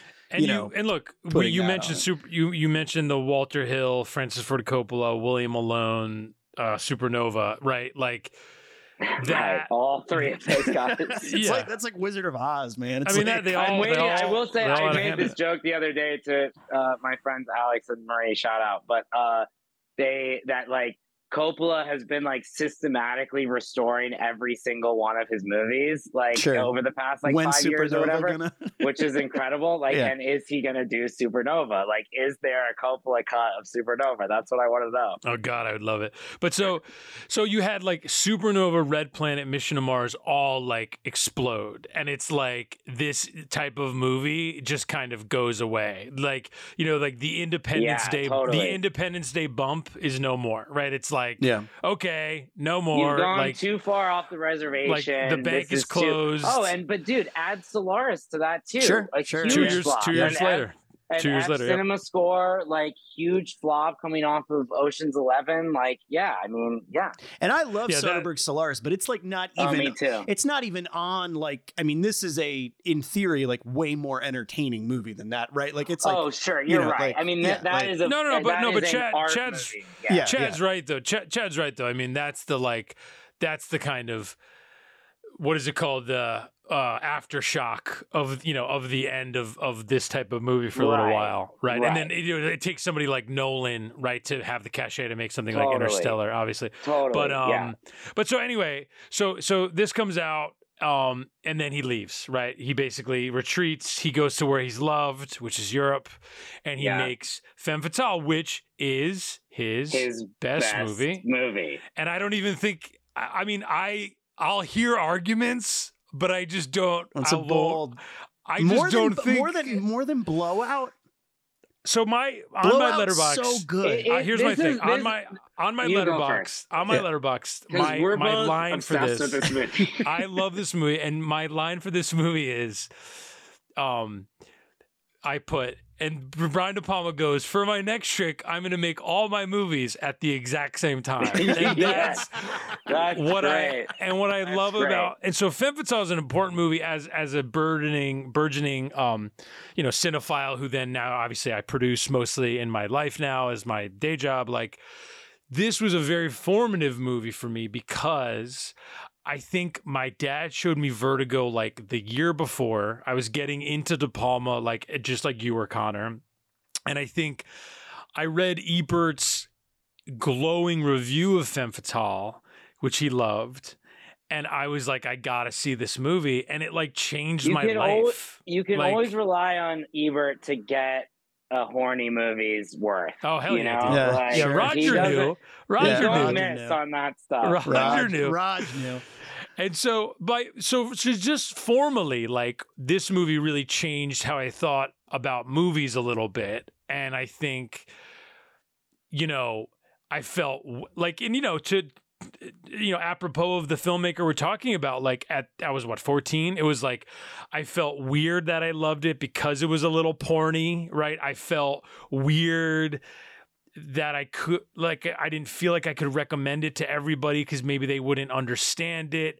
But I somehow knew, even though it was trashy, it was also a masterpiece. I just watched Vertigo, and it's like, it is a beautiful intersection of those two things. And it is it is a retreat movie too, because it's like, and it's sad, and I hope he doesn't end his career this way, but it is the sort of like Domino-esque, like Euro, like B Hollywood movie. Like, they're not quite like, Rebecca Romaine is certainly not an A-lister at this time. Well, Peter Coyote either. And even Banderas. And like, in terms of, but Connor, to your point, like, about, Blowout versus Femme Fatale is his best movie. I think it's like a really good illustration. There's a few other examples of this, and I think it's of a filmmaker that you really love. Like, to me, it's like Blowout versus Femme Fatale is like Heat versus Miami Vice. Sure. Is like Blue Velvet. It's a pick your poison, right? Versus Mulholland Drive. Sure. No, I'm saying it's like there's like the kind of like populist, like obvious masterpiece. Like, this is like their like totemic movie that like represents them to the popular audience and is a masterpiece. It's not like a normie choice. I'm not saying that, but I'm saying that like the second movie in these conversations is like, if you're a real fan like you realize that like this is them at the height of their power. Sure. You know what I mean? Like, no. And this is them also experimenting and pushing themselves still too, you know, like a little bit later in life. I mean, to me, Femme Fatale, like, and Mulholland Drive, like, are very similar movies in fascinating ways, and like would make a fabulous double feature. Like, you know, they're 2 years apart, but like, you know, they're both like, you know, these auteurs and they're like in the new millennium kind of movies. They both have these like fractured structures. They both are sort of like touching on their earlier work, but also sort of like riffing on them in fascinating ways. Like, he does something here too. Well, you know what? Actually, I'm gonna pause for a second because I think this is a point I'd like to bring up after we actually like mention what the movie is. So, Dan, do you want to just walk us through quickly? Well, yeah. I'm gonna keep it brief because it's a very labyrinthian plot. But it is kind of the less you know, the better a little bit. Suffice it to say, Rebecca Romaine is part of this larger team that's executing. Do you think that was a Jerry Connell connection? Or Jerry interesting. Mission to Mars. Did she come on the set? I don't know if they were together yet at that point, actually. But did they date? Oh my! Wow, Jerry O'Connell. Not only did because I think she was married for a time. I think above his weight class. Good for him. I think this is when she was Rebecca Romaine Stamos. Oh, if you remember, we should know. We got to learn what she was credited as. I think it's important. She's Stamos. I think she's Stamos in this movie. In this movie, she's Stamos. Yeah. So she's part of this collection of thieves, and they're running a diamond heist at the Cannes Film Festival, right? So this movie, incredible. This is an amazing opening scene. One of the greatest things he's directed. First shot, one of the best scenes, one of his best first shots too, which is she's watching Double Indemnity, either naked or in her underwear, in the hotel room. And it's silhouetted by the screen. Oh, and do you guys know what's in the movie Double Indemnity? A Femme Fatale. And then in one shot, it goes from the screen to the reflection to her to out the window, and it's the Palais at the Cannes Film Festival.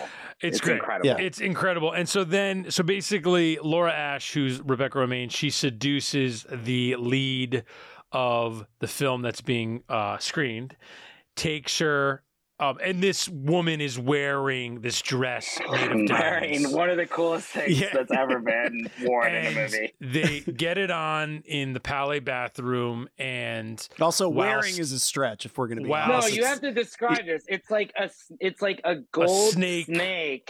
That's like she's diamonds. Wearing jewelry as like a top, essentially. Yes, it's a great costume design, and it's worth like millions of dollars or whatever, like the diamonds on it or something, right? And so while Rebecca Romaine and this actress are hooking up in the bathroom, obviously she takes off this diamond, dress, quote unquote, and Rebecca Romaine's colleagues steal and then swap out the dress with one with fake diamonds, right? So they execute this heist, and then in the getaway, there's a double cross, and Laura is. She double crosses everybody else and gets away with the diamonds, right? And then, but then is found by them. And is it who is it? It's it's Arik. Yeah, it's Arik Abuneh is Black Tie, right? Who's like the main guy after her, and then it becomes this mistaken identity movie where she basically kind of through luck. Is able to portray this other woman, and then it becomes this alternate reality kind of Vertigo-esque plus a million other Hitchcock movies. But also Rear Window, because she catches the eye of this photographer, right? So there's this ambassador who she befriends and then ultimately gets with, who's Peter Coyote, and then at the same time, this paparazzo played by Antonio Banderas, who I love his name, Nicholas Bardo in this movie, such a good name. Great fake name. He's really good in this too. This is the best. He's very well used in this movie. I think this is the best an American director got out of him. That's probably up until true. This point, right? I think you have stuff like I don't think you can discount Desperado, but like sure. Yeah. I mean, I think that like I guess but so. I think he's very, very good in this movie, and like he's used his talents, which are, you know, he's a very talented guy, but like I think he can be used wrong. Sure. You know, he's very good in this movie. I do love Antonio Banderas in like those two scenes in The Misbehaviors and Four Rooms, which is also Robert Rodriguez actually. Oh yeah. Where at the end, when the room's just like on fire, and she's like, and he's like, "Did they misbehave?" It's good. It's a good line read. Good job, Antonio. And then it gets way more complicated, and yeah, there's it's kind like of I've seen this movie like 4 times, and I don't even remember all of this. and you know, there's suggestions of like, you know, what's a dream, what's not a dream, right? What's in her imagination, Well, right? that's when I get to the Mulholland Drive thing, because there is, I mean, I don't want to spoil anything, but there is a period where, like, and again, I tried to do my own kind of low budget, low talent, low intelligent version of this in Private Property. Was that like there's the movie splits at a point, you know? Yes, and there is a centerpiece to this movie that is kind of the axis that's like Diane waking up, kind of like it is, you know?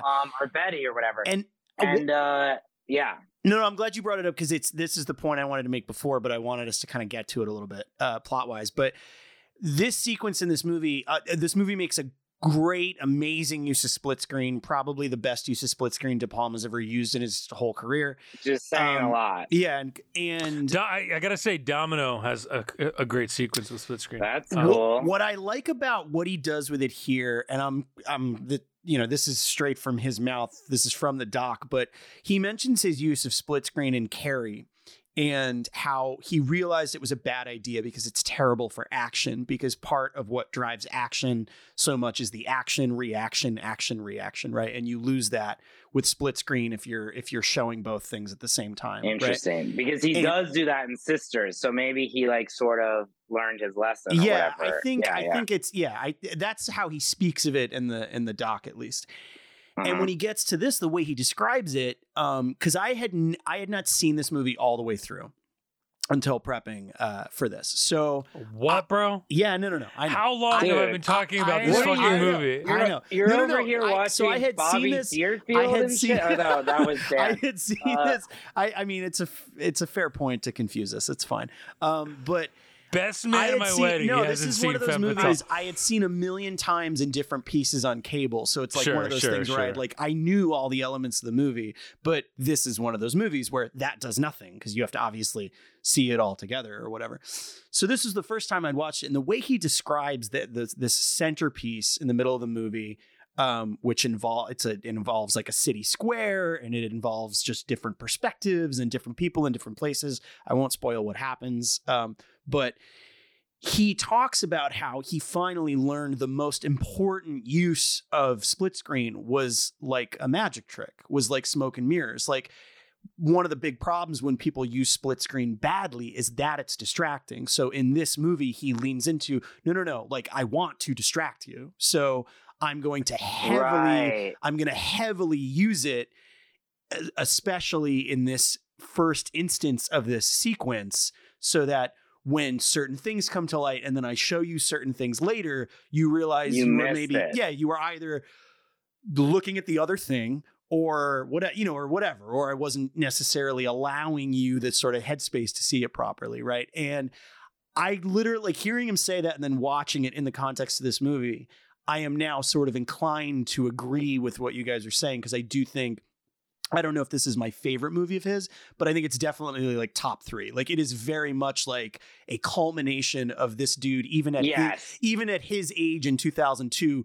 still willing to learn things and still willing to like try things as opposed to push himself. Yeah. And that, I think, cannot be undervalued. Like, that is, and to take it to the next level too. And it's like, I agree. And like, so I did not see this in theaters because I don't believe it did very well. So I saw it later when I started really getting into him. And again, like, I think the Slant Magazine retrospective, which I'll shout out again, which is really worth reading all of their coverage on this from like 20 years ago, probably. 15th. If we can find it, we'll link to it in our post for this, but we'll see if we can track it down. I learned a lot about De Palma, like reading all of these pieces. But this movie, I saw it, I rented it on DVD, probably from Netflix or whatever. It's called Auteur Fatale, the films of Brian De Palma. It's from 2006. But that was a formative time for me. I was starting my sophomore year of college, so they did this in conjunction with the Black Dahlia coming out. But I think I saw it around then. And then, I rented it a few more times, and then I got to see it on 35 at Metrograph as part of their Metrograph from A to Z program, I think, right when they first opened. And like, it really kind of solidified it for me then, because it's also like such a kind of, I don't know, it does it all. Like, it really works as a sort of like, just like, spies, European thriller, like it's sexy leather. It's a great genre piece. It's a great art piece. Then it's also like emotional and romantic, and then it also has this sort of like metatextual, like metaphysical quality that like is really kind of incredible. I mean, it feels very French. Absolutely. And I also think part of the reason it deserves to be in this conversation is that, and I'm curious as to your guys' opinion, but I think that it has the sexiest De Palma sex scene of his entire filmography, which is the pool table sex scene between Banderas and Romain Stamos. That scene, formative, very essential to my life. I will say. Yeah, and I mean, for a filmography of like erotic thrillers, like to say that this movie has his hottest sex scene in it, like, I don't know. I think it deserves to be in the conversation of one of his best movies. And there's something to be said also about like this movie has such a weird pace to it, but not in a bad way, where so much of it unfolds at like a slightly slower burn to the point where I paused it at one point thinking like, oh, I'm probably halfway through. And I realized like, oh no, there's only like 15 minutes left. Like, and it's, but it's kind of the sneaky treat to this whole movie is it's this sort of, it wraps up in this huge set piece that just ends. It's like amazing. It wraps up every thread. It's a beautiful, I mean, this might be oversimplifying it, but it is this beautiful magic trick. It's like this little bit of like, look over here, and now here's this. Like, and then people it all that just haven't pops. seen it won't get it, but like there's a pivotal part in the climax of like the climactic set piece where like the sun reflects on somebody's like cross necklace, which like then like causes someone even to more appropriate to the theme. It is in fact a crystal ball. Oh. Which is and like, then maybe on a camera lens. as well. Right. But anyway, seeing that done on 35, was like, oh, like this total. It's like, it's obviously it's Rear Window as well with like the flash bulbs like on what's his name, the villain, and but what is his name, Connor? What's the villain's name? What's his name? It's Raymond. Raymond Burr. Raymond Burr. I'm sorry. No. I couldn't himself. I couldn't remember. Yeah, Perry. I couldn't remember. Yeah. No, I don't know. This movie is the fucking best. I don't know. It's great. It's like it's really good. And I think that like, I do think it's sort of, I would, if people are just starting to get into De Palma, I would first suggest more like, Carrie, Dress to Kill, Blowout, going into Body Double and like Carlito's Way and stuff. But like, if you dig those movies, like, Femme Fatale kind of puts them all in a blender and through a mirror, and like it, it's like it's really interesting. But I wouldn't recommend starting with Femme Fatale. No, not at all, because I do think you need the context of him as a filmmaker. Yeah, that's kind of my point. The De Palma starter pack really should be, Mission, Carlito's Way, Untouchables, where it's like, did you like all those? Like most people do, good, right? And then. Blowout, like and then the horror, the more kind of directly horror, thriller, Carrie, Dress to Kill, Blowout, did you like those? Great. And then you get weird, and then it's like, okay, Phantom of the Paradise, weirdly, I think Sisters, Snake Eyes. Phantom of the Paradise is almost like the one you saved for last, where it's like you're But I kind think- of, but it but depends. I mean, it's also it's like if you're like I don't know this about is that. an embarrassing admission to say in a film podcast, but I've never seen the Rocky Horror Picture Show, and I would imagine that if you like that, Phantom of the Paradise feels like same vibes. adjacent to that movie. Same vibes. Yeah, Same right. vibes. Like, Yeah. I think you get where you get wild, right? Where you get wild is like Casualties of War is a hard watch, Redacted's a hard watch, Raising Cain gets insane, right? Like Hi Mom, Hi Mom, right, Greetings, right? Like even those movies, movies, even like and then Murder a la Mode, like is I such haven't seen that, and I haven't seen The Wedding Party or Dionysus, but I've seen Greetings, Hi Mom. I'm looking at my letterbox and I've seen 23 of his movies. I wanted to bring up Murder a la Mode. The Wedding Party is interesting. I wanted to bring up Murder a la Mode because I think it's a good segue into our last B-side. Murder a la Mode has a very specific thing where there is a central scene in the movie where there's a director behind the camera and he's talking to a girl in front of the camera and he's like talking her into like taking off her clothes and stuff. And it's Brian De Palma is the director behind the camera. Oh my God! And Black so just Dahlia, getting to Black Dahlia, full disclosure, this is a movie I hated when I first saw it, like detested completely. And everyone I saw it with, class of 2009 NYU Tisch, shout out to the point we all saw it together at the Regal Union Square in September of 2006. When we came back for our sophomore year, so like me and people you guys know like Rob Malone. And Zach Weintraub, and I think Marie Barty might have been there as a little freshman. We all saw it together, and everyone fucking hated it. And I was like, I think this is kind of cool. Go ahead, Con. No. I just wanted to tee it up a little bit because I think this movie almost like I put him in director's jail after I saw this movie a little bit. Where like, everybody in the world. No. I mean, just like because I had only seen some of the bigger movies from his filmography. I see. And to the point where like, because I saw this, I'm a little bit younger than you, Chad. So I saw this. I was a senior in high school, right?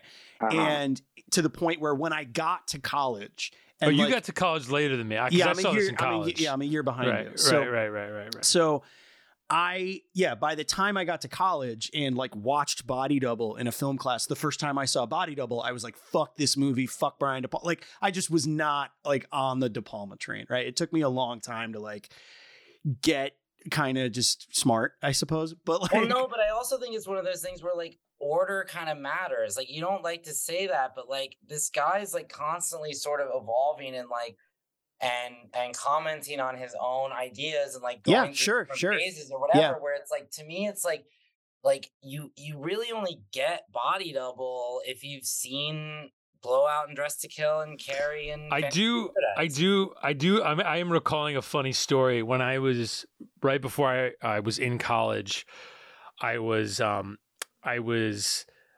had a friend whose mom was friends with like a legit director, like an actual guy who's like made some crazy movies and whatever.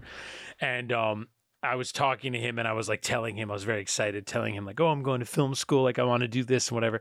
And I was asking about all these movies and he was really being catty and like gossipy about all these different things, kind of showing off.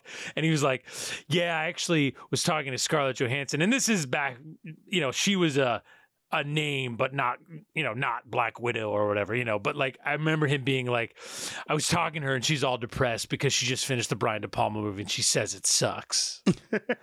And I always remember him saying that. And I was like, in my head, I was like, that's insane. She's got to be wrong. Like the Black Dahlia, I can't wait. I love Josh Hartnett because I loved him then. I love him now.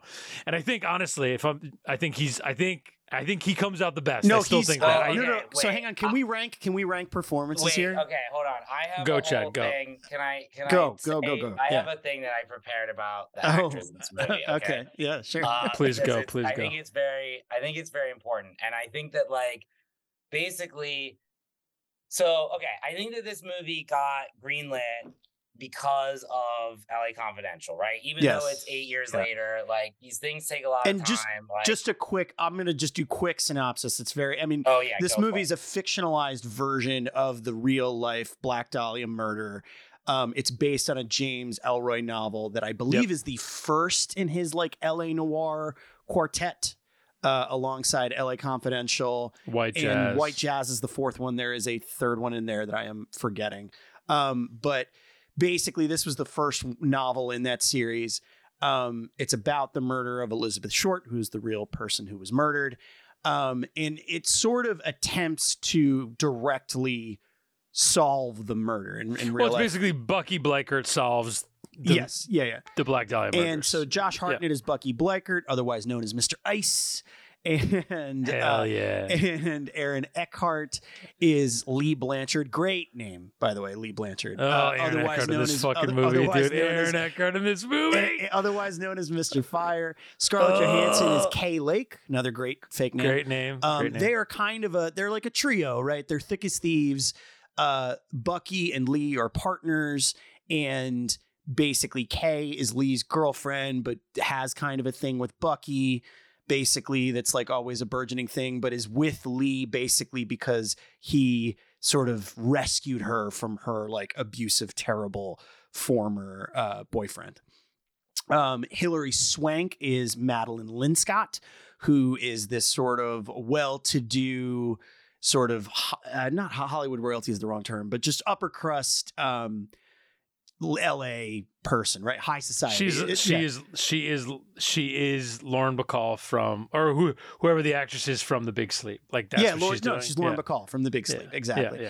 And I mean, like to a degree that's so insane that Hilary Swank was like, I'm just gonna fucking try to do this. You're like, why? So that's kind of her. Hilary, she is the sort of the it's back femme fatale of this movie. Like Hilary Swank was like, what if I just did Lauren Bacall's voice? You're like, no, do not do that, Lauren. Just Hilary, don't do that. Quick shout out. You do get a fucking great like 3-scene performance from Fiona Shaw, who is great. Who is Hilary Swank's mother. She is fucking swinging to the rafters. And Bill Finley is great too. Yes, and Bill Finley, like we mentioned before, who was in Phantom of the Paradise, Phantom himself, he shows up as kind of a creeper. But he shows up. This is his last role. It is nice to kind of just see him reunite. And a nice role for him to be the last one too. We also have to talk about the great Mia Kirshner, who is Elizabeth Short, plays the Black Dahlia, and who really only appears as like a dead body and in these incredible audition sequences. Yes. The best part of the movie, right? Wouldn't you agree? I would agree. And I think the auditions that are like basically like, casting couch scenes where De Palma plays the director, and he's having this sort of like off screen, and it's his voice, and they're doing this sort of like, very kind of like, sexually charged kind of like, flirtation, confrontation, like whatever. And like, she just, knocks it out. No, it's such an amazing performance. It is somehow both like sad and tragic and sweet and endearing and just deeply horrifying at the same time. Like you're almost like, is she gonna like leap off the table and like slit his throat or something? Like it's like all of these things kind of wrapped up in one. It's really great. Very tense. Those sequences are what I was referencing when I say if you watch Murder a la Mode, there is a central sequence in that movie, and I think which on a rewatch for this movie, made me fall in love with this movie more. Yeah, exactly. And I think that those scenes are kind of the key to this movie and sort of the best scenes in the movie. But wait, so I have a bit of a unifying theory about acting in this movie, okay? Because it's very much all over the place. Everyone's kind of in a different thing. And like, I think compared to something like LA Confidential, which I think it, of course, on paper, like if I'm a studio executive, even at this point in his career, Brian De Palma like is a little on the outs, but like, he just made Femme Fatale, which is like kind of cool and like blah, blah, blah. And like, this is totally his wheelhouse. This seems like a layup. Like this seems like a home run. Like if fucking Curtis Hanson could do it, who, at the time, like and God love Curtis Hanson, but like that was sort of unexpected, right? Like if he can do that, like obviously this guy can do it. But the difference is that in LA Confidential, I feel like I don't know if naturalistic is the right term for the performances, but like they're all in the same movie. They're all playing the sort of stakes together. It's all very kind of taken seriously and dramatically and emotionally and all this stuff, where I feel like in this movie, he's really trying to make a noir, like a classic noir with that it's like kind of thickly acting. Layered and pastiche. Exactly. Which with that kind of acting and that kind of style and all this stuff. And it's like, and it I think was pretty grating for modern audiences who like were expecting something like LA Confidential. So in the parlance of sort of person, they have it and they get it, and they don't get it, right? And, okay, in terms of the style of the movie, that's what I'm saying when I'm saying they get it, right? They get what the movie is supposed to be. And what the style of the acting is curious. What the style of the acting is supposed to be, what they're supposed to be doing. Okay, all right. So this I don't want to look. I'm here. I don't want to say our friendship is like very dependent on what you say next. No, I'm kidding. I'm just kidding. Okay. I am sorry. Yeah, I do want to see where your Punnett Square of go. So this is my theory. Okay, so Josh Hartnett gets it, but doesn't know it. Okay. Josh Hartnett is great in this movie and has no idea why he is. Okay. I would understand what I'm saying? I completely agree with you. He's Continue. like a bit out of his depth. Well, let him keep going. Keep going. He's completely out of his depth, but he completely works in the movie. Yes. Kind of like arguably Mark Wahlberg in Boogie Nights, right? Okay. So great. Yes. Aaron Eckhart doesn't have it and knows it.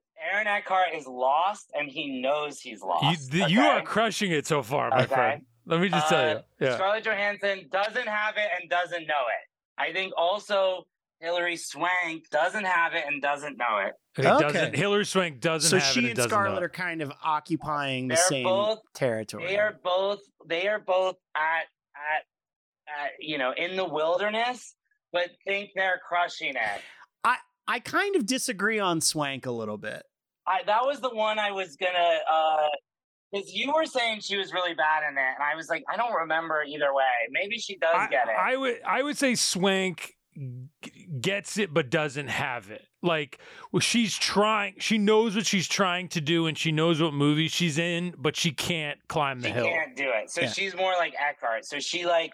She knows she doesn't have it and she knows I it. love that this whole explanation, by the way, this like red thread on a board that we're setting up here is like the plot of the Black Dahlia, by the way. That's true. and then basically, because the people that own this, so Mia Kirshner and Fiona Shaw know it and have it. They have it and they know it. Those two. Unfortunately for the audience, they are not. That neither of them are the main characters. So, but they are completely locked in to what this movie is supposed to be. They are doing it on purpose. They are in total sync with the director. Where Hartnett accidentally is, Johansson thinks she is, but she's actually adrift. And then Eckhart and Swank know that they're fucking up, but they don't know how to fix it. So here's my thing. Hartnett, we've talked about it a lot on this podcast. I'm a big defender of Josh Hartnett. I think he's one of these actors who, sure, he's got plenty of limitations. He's very good in O and The Virgin Suicides. That's for sure. Exactly. Yeah, he's great in O. He's very good in The Virgin Suicides. And my thing with Hartnett is like, I think this happens with some actors. He's kind of one of these actors who was born at the wrong time. And I think, The Black Dahlia is a moment for him, that sadly kind of came and went. His movie star career, and kind of is the nail in his coffin, right? Where you have, Hartnett, we've talked about this, we don't need to go back, but like, Hartnett, it's a crazy story. Like Hartnett's like a model from Minnesota who gets a plum role in this show that was like a brief hit. I think it was called Cracker in the late 90s. He like gets noticed on this show, gets freaking Virgin Suicides and like Black Hawk Down and The Faculty and Halloween H2O, like all in succession. And those are all like leads or co-leads. Yeah, he's like lead or almost leads, right? He's like the ostensible lead of Black Hawk Down. Then he gets Pearl Harbor, which like is not anybody's favorite movie, but he's like, it's him, Beckinsale at her most famous, Ben Affleck at his most stratospheric, and they're all in the movie. They're like all the leads, and he's in his like 5th movie, and this is like a kid from Minnesota who was like in a Hanes ad 17 minutes ago. And then like 2 years after that, it's like, oh, he's going to be Superman. Brett Ratner wants him to be Superman. Like he is going to become the next big movie star. Like it was on a plate. And by the time they're ready to go, he literally walks away from it, goes back to Minnesota, says no, the movie goes away, and they make the Brandon Routh one like 2 years later.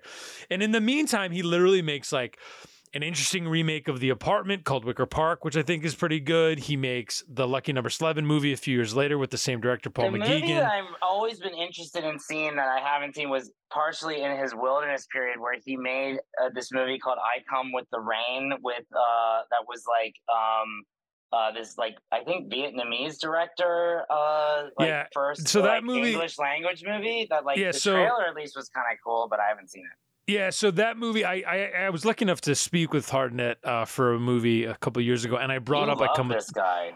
Well, yeah, I mean, I do. Why don't you marry him? No, I would dude. I'd cast him in. He would be my dream cast. He's kind of coming back around, honestly. Like if you can get him now, like I don't know, you can get a movie made with him. Yeah, for a low I mean, now.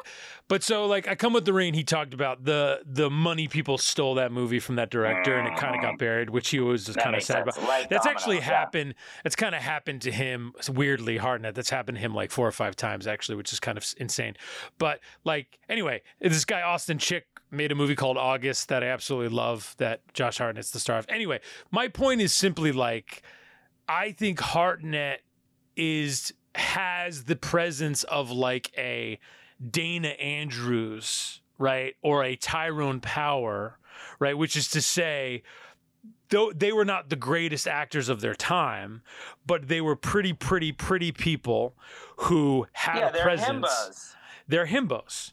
And so if Tyrone Power, is amazing in stuff like Razor's Edge, and then they spin you spin it, and he's amazing in Nightmare Alley. Dan Andrews is amazing in stuff like Canyon Passage, right? And you where spin the sidewalk ends, where the sidewalk ends is a little bit more down the middle. And I think what you get with Black Dahlia with Hartnett is that as a peek at that. You get a peek at that. Couldn't do like the long gray line or whatever, but like I guess not. I'm just saying, as a leading man, I'm agreeing with you that I think that he's like he is like. That's why he's good casting in this movie. I mean, I think clearly De Palma would agree with you, right? Like that's what like, or like he Robert sees it. Ryan might be a good kind of. Oh, that's a great comp. That's a great comp. I mean, I think that like Josh Hartnett isn't as much of a sort of tough guy as that, but he's sort of like similarly like a block of wood, and I mean that like kind of in a maybe like a John Garfield or a. Sure. No, Robert Ryan is a good. I just watched Odds Against Tomorrow. Oh, that's a great.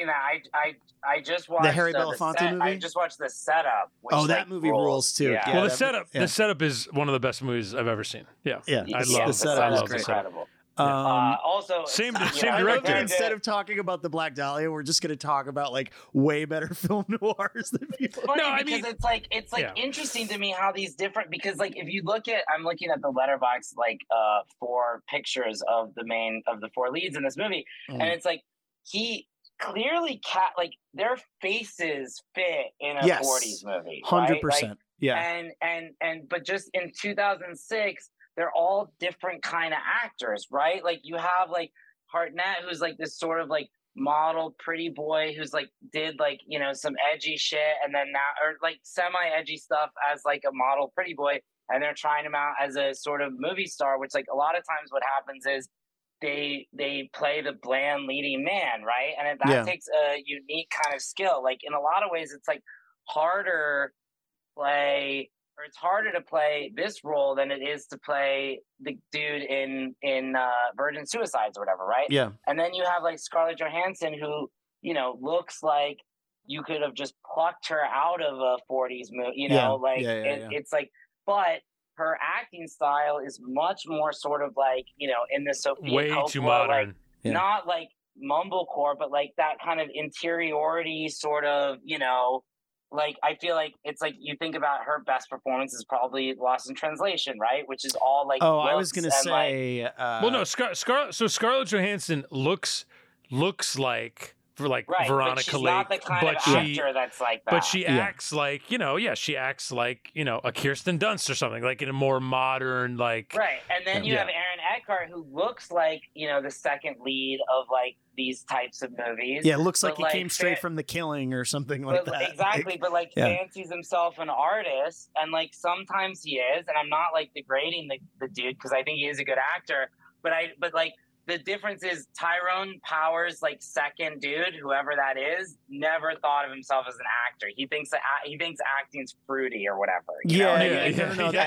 That's a great point. And do you guys get the sense? And just for context for the listeners, so Eckhart, the whole thing here is like as the murder becomes a thing and they're investigating it or whatever, Eckhart gets just way into it and whatever, loses himself in it. And that's the thing you don't buy in this movie. No. It's the weakest. Don't buy his I would venture to say he is the weakest performance in the movie for me because of, and it's almost not his fault because of also like it almost feels like De Palma's cutting around him. Like it feels like you're right. And the fact that he can't sell being jealous of Scarlett Johansson, is a blight. It's bizarre, and like what's weird about it is like. He's not really, it's kind of an undercooked role because he basically, totally and I said this to Dan off mic. I rewatched this last night and I will say to this movie's credit, I do enjoy it more with every single rewatch. Like, no, it's once I get more movie, on the level of like what it actually is. And my actor breakdown, which like is a gift now to you and your listeners. Yeah, you will like it's a very enjoyable movie. And then of course we didn't mention him, but Mike Starr, who has never been bad in anything that he's ever been in. 5 seconds. Is of course great in this movie. Yeah. So the thing is, and I said this to Dan off mic last night when I was watching it, like they discover the body and you would suspect that like months has gone by and what's his Eckhart has gone off the map because the next time you see him, he's like taken over the dining room table and he's like losing his mind. And then the files get thrown out on the lawn. It's been like 5 days. And he's fucking, he's acting with an A and like, it's insane. And they don't sell that. It's been literally 72 hours in the movie. They're like, 3 days ago we found this body. And I'm like, what? I was like, what kind of fucking weak-kneed dude was this? Can we just say though, in 3 days, this is what happened to him. There are two like sequences of image making in this movie that are like more than two, I would say. Hang on. Yeah. But they're up there with like the best stuff De Palma's ever organized. And I'm thinking of the opening during the riots when you have Hartnett's narration and they're beating the shit out of people and whatever. To me, I'm still waiting for a director's cut of this movie. To me, that sequence was very clearly designed to be one shot, and it's cut. It's cut, and you still feel I agree with you that it's an incredible sequence because you feel the like visceralness of like the staging of it all. Yeah. But like you can feel the executive note that it was probably a 10-minute shot. Yeah. And they wanted the sequence to be. It was like his touch of evil. It was his touch of evil moment, and they were like. So they had to use a second camera and cut it up. Like you can tell, like it really feels that way. And then the other sequence, I think, is the discovery of the body where the camera comes over top of the building. Scene is incredible. credible. Like, I kind of misremembered it, I guess. I feel like every time I have watched this movie, like, I just think of it as like, oh yeah, there's like a shootout that happens here. But I so often forget about that beautiful setup where like you discover the body and then like a whole swath of things happen before they even get back to like, oh yeah, there's this body that was found like behind the building. And it looks horrific. I mean, like it really, I mean, I haven't read so you guys have read I gotta read the Elroy books, man. No, the only two Elroy books I've read are LA Confidential and White Jazz, which White Jazz I just the hardest recommend for anybody. White Jazz, the book is so but good. Can you read it on its own? Like you don't need to No, read it. yeah, you can read it. You don't need to know the other ones. Somebody who's trying to make a movie of that? A few people. Well, so the one I always remember in Lament that didn't get made is Carnahan was like 2 steps away from making it with Clooney and Pine. And Chris Pine, yeah. Interesting. God, and it didn't happen. Yeah. Carnahan, dude, like what the fuck happened to that guy? I mean, like Narc and the Gray, like are so fucking His new one is Cop Shop is kind of fun. His new one's kind of good, Cop Shop. Okay, but I'm not talking about like fun. Like I'm, you know what I'm saying? Like Narc Narc is a great movie. Yeah, Narc is a great movie. Yeah. But that I remember that almost happened. And yeah, the Gray is almost a great movie too. I hear you, but I think the Gray is like very, very good. Yeah. Yeah. Man, Ray Liotta in Narc though, my God. Oh, R.I.P. Like R.I.P. Ray Liotta, like dude. He is so like Jason Patrick's great in Narc, and I love Narc, and Tom Cruise. Tom Cruise and Paula Wagner produced Narc, and you know Carnahan was basically. Cool, yeah. What I always love is Carnahan was like 2 steps away from making Mission 3, and then didn't, and then made the A-Team, which I just think was his Mission 3. He was like, well, I'm just gonna do what I want to do. Seems like it sucks, and like maybe Mission 3 wouldn't be the worst mission movie if he had directed it. But it's and then the Ray Liotta, my R.I.P. Ray Liotta movie was I obviously rewatched Goodfellas, but then I watched I mentioned it before, but Paul Schrader's Forever Mine. Oh my God, yeah, fucking weird movie. Yeah, that is one of the craziest movies. It's kind of cool though. Like, did you see Schrader's post when he died?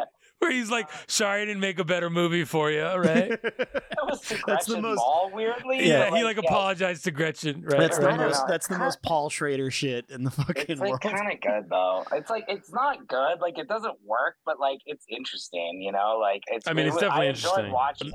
Not unlike a movie called The Black Dahlia. Absolutely. I mean, and you know, so I hadn't seen it again for a really long time, and then. A few years ago, Metrograph showed it again on 35, and I went and saw it with Rob Malone, who I saw in the original run, and he always brought it up as a movie where I was being a crazy contrarian for liking. And then we watched it together, and he was like, "I still don't like this, but like I get it. Like there's definitely stuff to like about it, you know." And like I think it's like it sucks because it's like it's sort of I won't call it an unsung masterpiece, but like.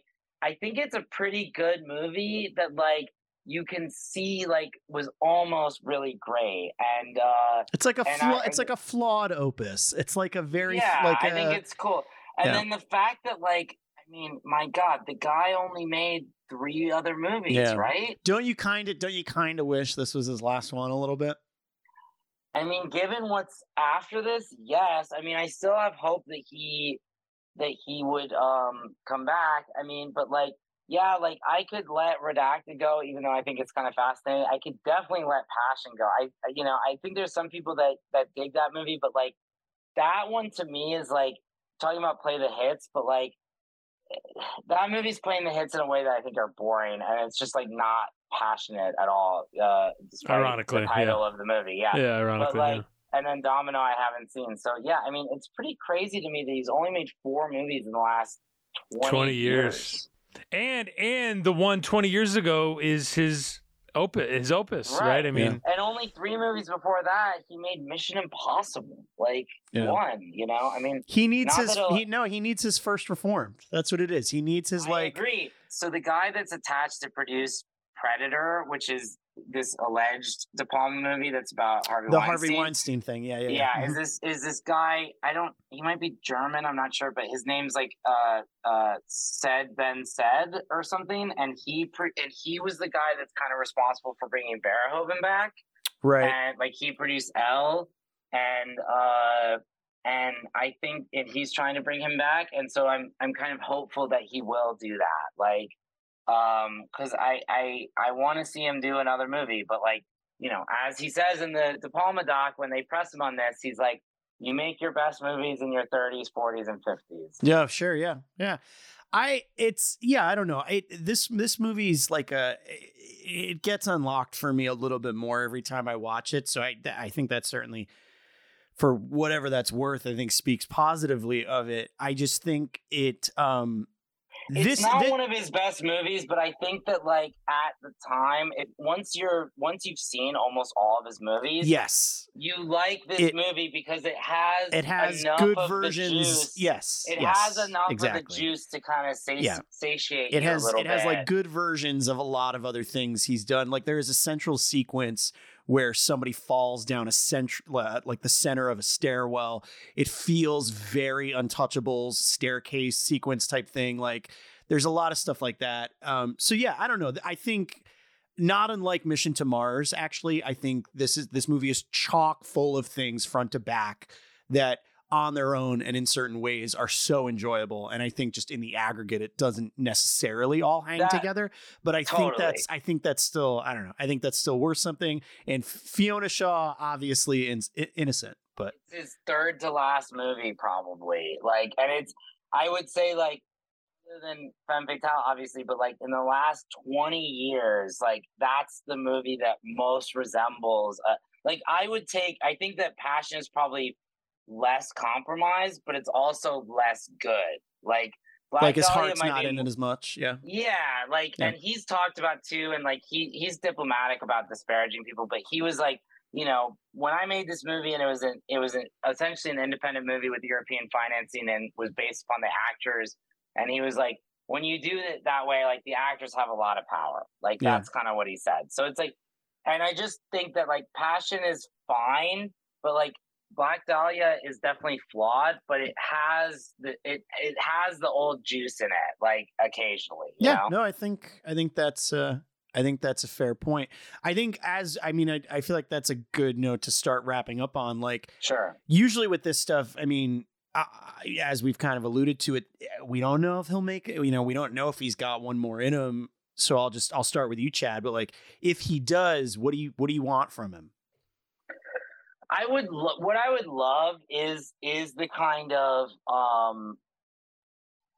we're seeing, where I would love to see him go smaller and more pure, like more unfettered. So like I want to see De Palma's L, Benedetta. I want to see his Crimes of the Future. I want to see a, you know, weirdly, you know, European financed, like borderline experimental movie that, you know, costs like whatever. You want to see his million euro and like and only needs to play art house audiences and like is cool and weird and great. Like, yeah, like his youth without youth or whatever. But if he did another one of those, I would be absolutely thrilled. Like, I didn't think Cronenberg was going to make another movie. I think Crimes of the Future so far is the best movie of 2022. I think L is like, if not the best, among the best Paul Verhoeven movies. Like, I would love to see him do that, and that seems possible in today's financial landscape. I would rather him do that and go that route than do like, say, you know, another like, say, Dead for $1 or even like Dark Water or whatever it's called, Dark Waters, where it's like it's trying to play to Hollywood a little bit or pretend to be like the old stuff. I'd rather him go full like art house, just make and, like, the thing, small, go like, for broke. So you don't want Chris McQuarrie to step aside on the last Mission movie and let De Palma. Of course, I would love that, but Tom would never, ever, ever do that. Yeah, that's he would true. never, ever do that. I think to me a cool. Let him direct the scene. Just let him direct like one scene. To me, a cool play. I think it's a little bit kind of antithetical to what you were saying, Chad. But like, I would love to see sort of a double resurrection of him re-teaming and making like his first Reformed, but with John Travolta, and like. I mean, that's a cool idea. That's like sort again, of what you know, I'm saying. the version of that in my saying. the version of that in my brain is obviously like way better than anything that'll probably ever exist or whatever. But like Travolta won't do that. Yeah, no, probably not.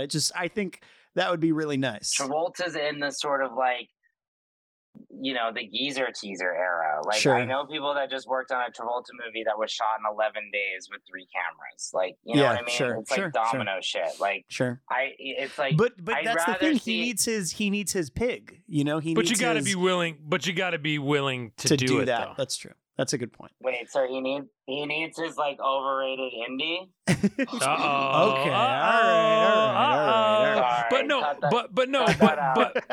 But the thing is, actually, Cage, bring De Palma and Cage back together. What are we talking about? Seriously. Like, just do that. That. I just think it's the European route that makes more sense. Like, give me a De Palma Isabelle Huppert movie, dude. Ooh, like, okay. you know what I mean? Sure. Like, no, you're right. Yeah. Like, I just get Vicky Krieps in on that action. Like, sure, like that to me is what makes more sense for him. I guess is like something smaller, but that gives him control. I guess, which is maybe what Domino was supposed to be. But like, I don't know. The landscape is so bad right now, man. It's like these smaller movies, even with stars in them. They're making you make them in like 20 days. Like De Palma can't make a movie in 20 days. Like what are you even talking about? Like, so it's like who's gonna let him like make something sort of small scale, but like with enough of a budget that he's allowed to like do his thing, you know, and like the time to do his thing, you know? Yeah. That's what it is. I mean, it's like give him 35 days, but like, you know, contain it so you know he's only spent and that's why I'm talking about like L to me is the model. Like that's why I was like excited with this producer was supposed to do Predator, like, and hopefully he still will.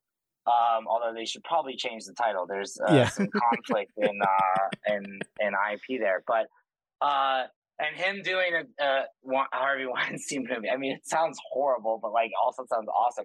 Did he ever work with Weinstein? I don't think he did. I don't think he ever made a Miramax movie. But I don't. My point is that I don't think any of his old stars are going to rescue him because it just doesn't exist anymore. Like not that way. Not that way. You know, even Pacino's in the what's his name? You know, L.A. Times story. That producer guy. You know. Randall Emmett. Emmett. Like all these. Like I don't want De Palma to make a Randall Emmett adjacent movie. Like that's what Domino is, I feel like, at least in the European version.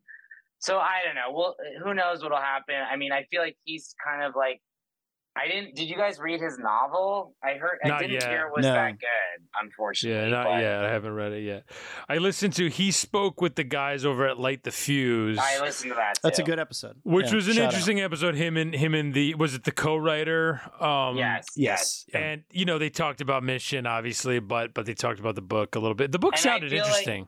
It sounded like, you know, a true like yellow paperback Pulp Fiction, whatever, but like it definitely felt like a thing where it was like, oh, like with Michael Mann and Heat 2, where it was like, oh, if this is a hit, I can like leverage this to make this into a movie.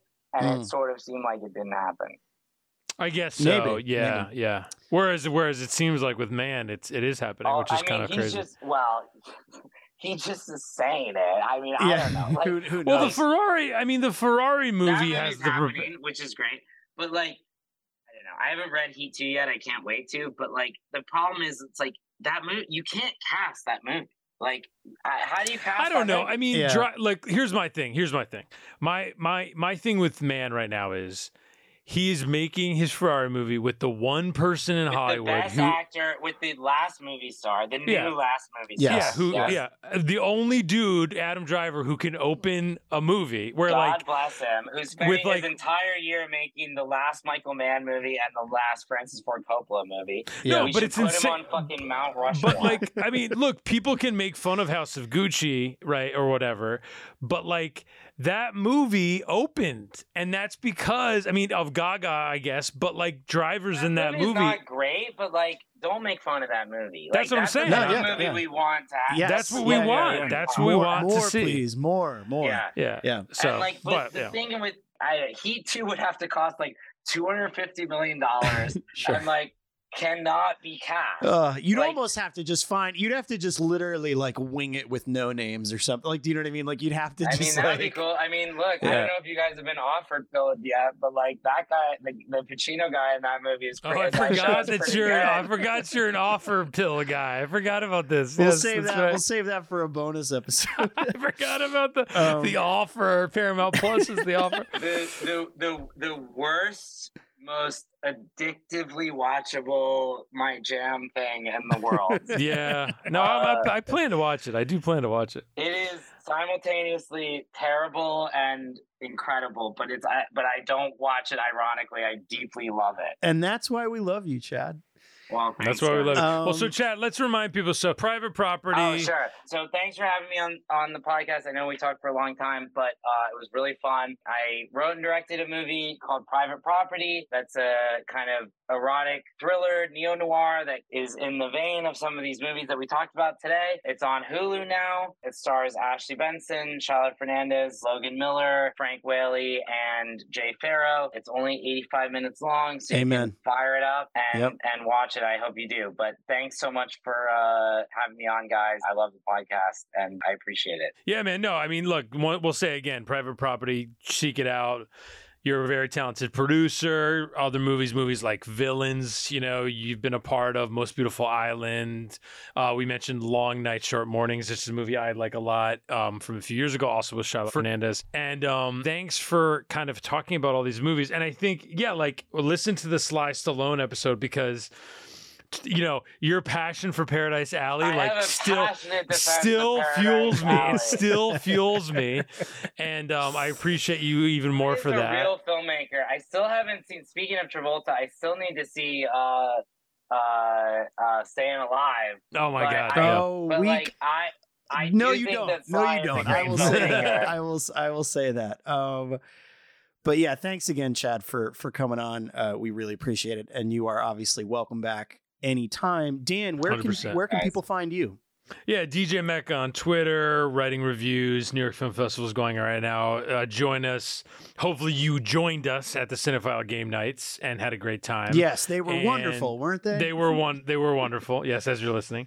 And and Fathom Stories, my short story podcast, Twilight Zone type stories. We're gonna get Chad on. Chad's gonna write a little story for Fathom. Oh, that would be fun. He's gonna do a little voice. We're gonna get Katie Walsh from. My voice is too annoying. We're gonna get Katie Walsh from Miami Nice will be on it with Blake Howard, and we'll make a time of it. But Connor, I will pass it over to you for a very Brian De Palma finish to our episode. Indeed. So.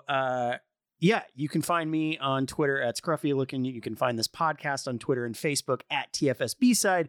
If you like everything that you've heard here, please do rate, review, and subscribe. We really appreciate it. Upcoming, so this was the first of 4 of our audience choice episodes. We still have the other 3 left to go, which are Michelle Pfeiffer, Michelle Yeoh, and Cameron Diaz. So those will happen kind of at some point as we schedule them through the remainder of the year and into next year. After this, in honor of spooky season, we're going to be doing an episode on some select B-sides from all of the actors that played Universal Monsters. So that'll be coming up. That's fun. That'll be fun. Other than that, thank you to Adam Blotner for our theme music. And thank you all out there for listening to our appropriately, I would say, serpentine and labyrinthine Brian De Palma episode. And just remember, as you go out into that night, The probably, I would say, the most beloved line from any De Palma movie, keep it with you in your hearts, and it is indeed, she looks like that dead girl. And now you're listening to the B-side.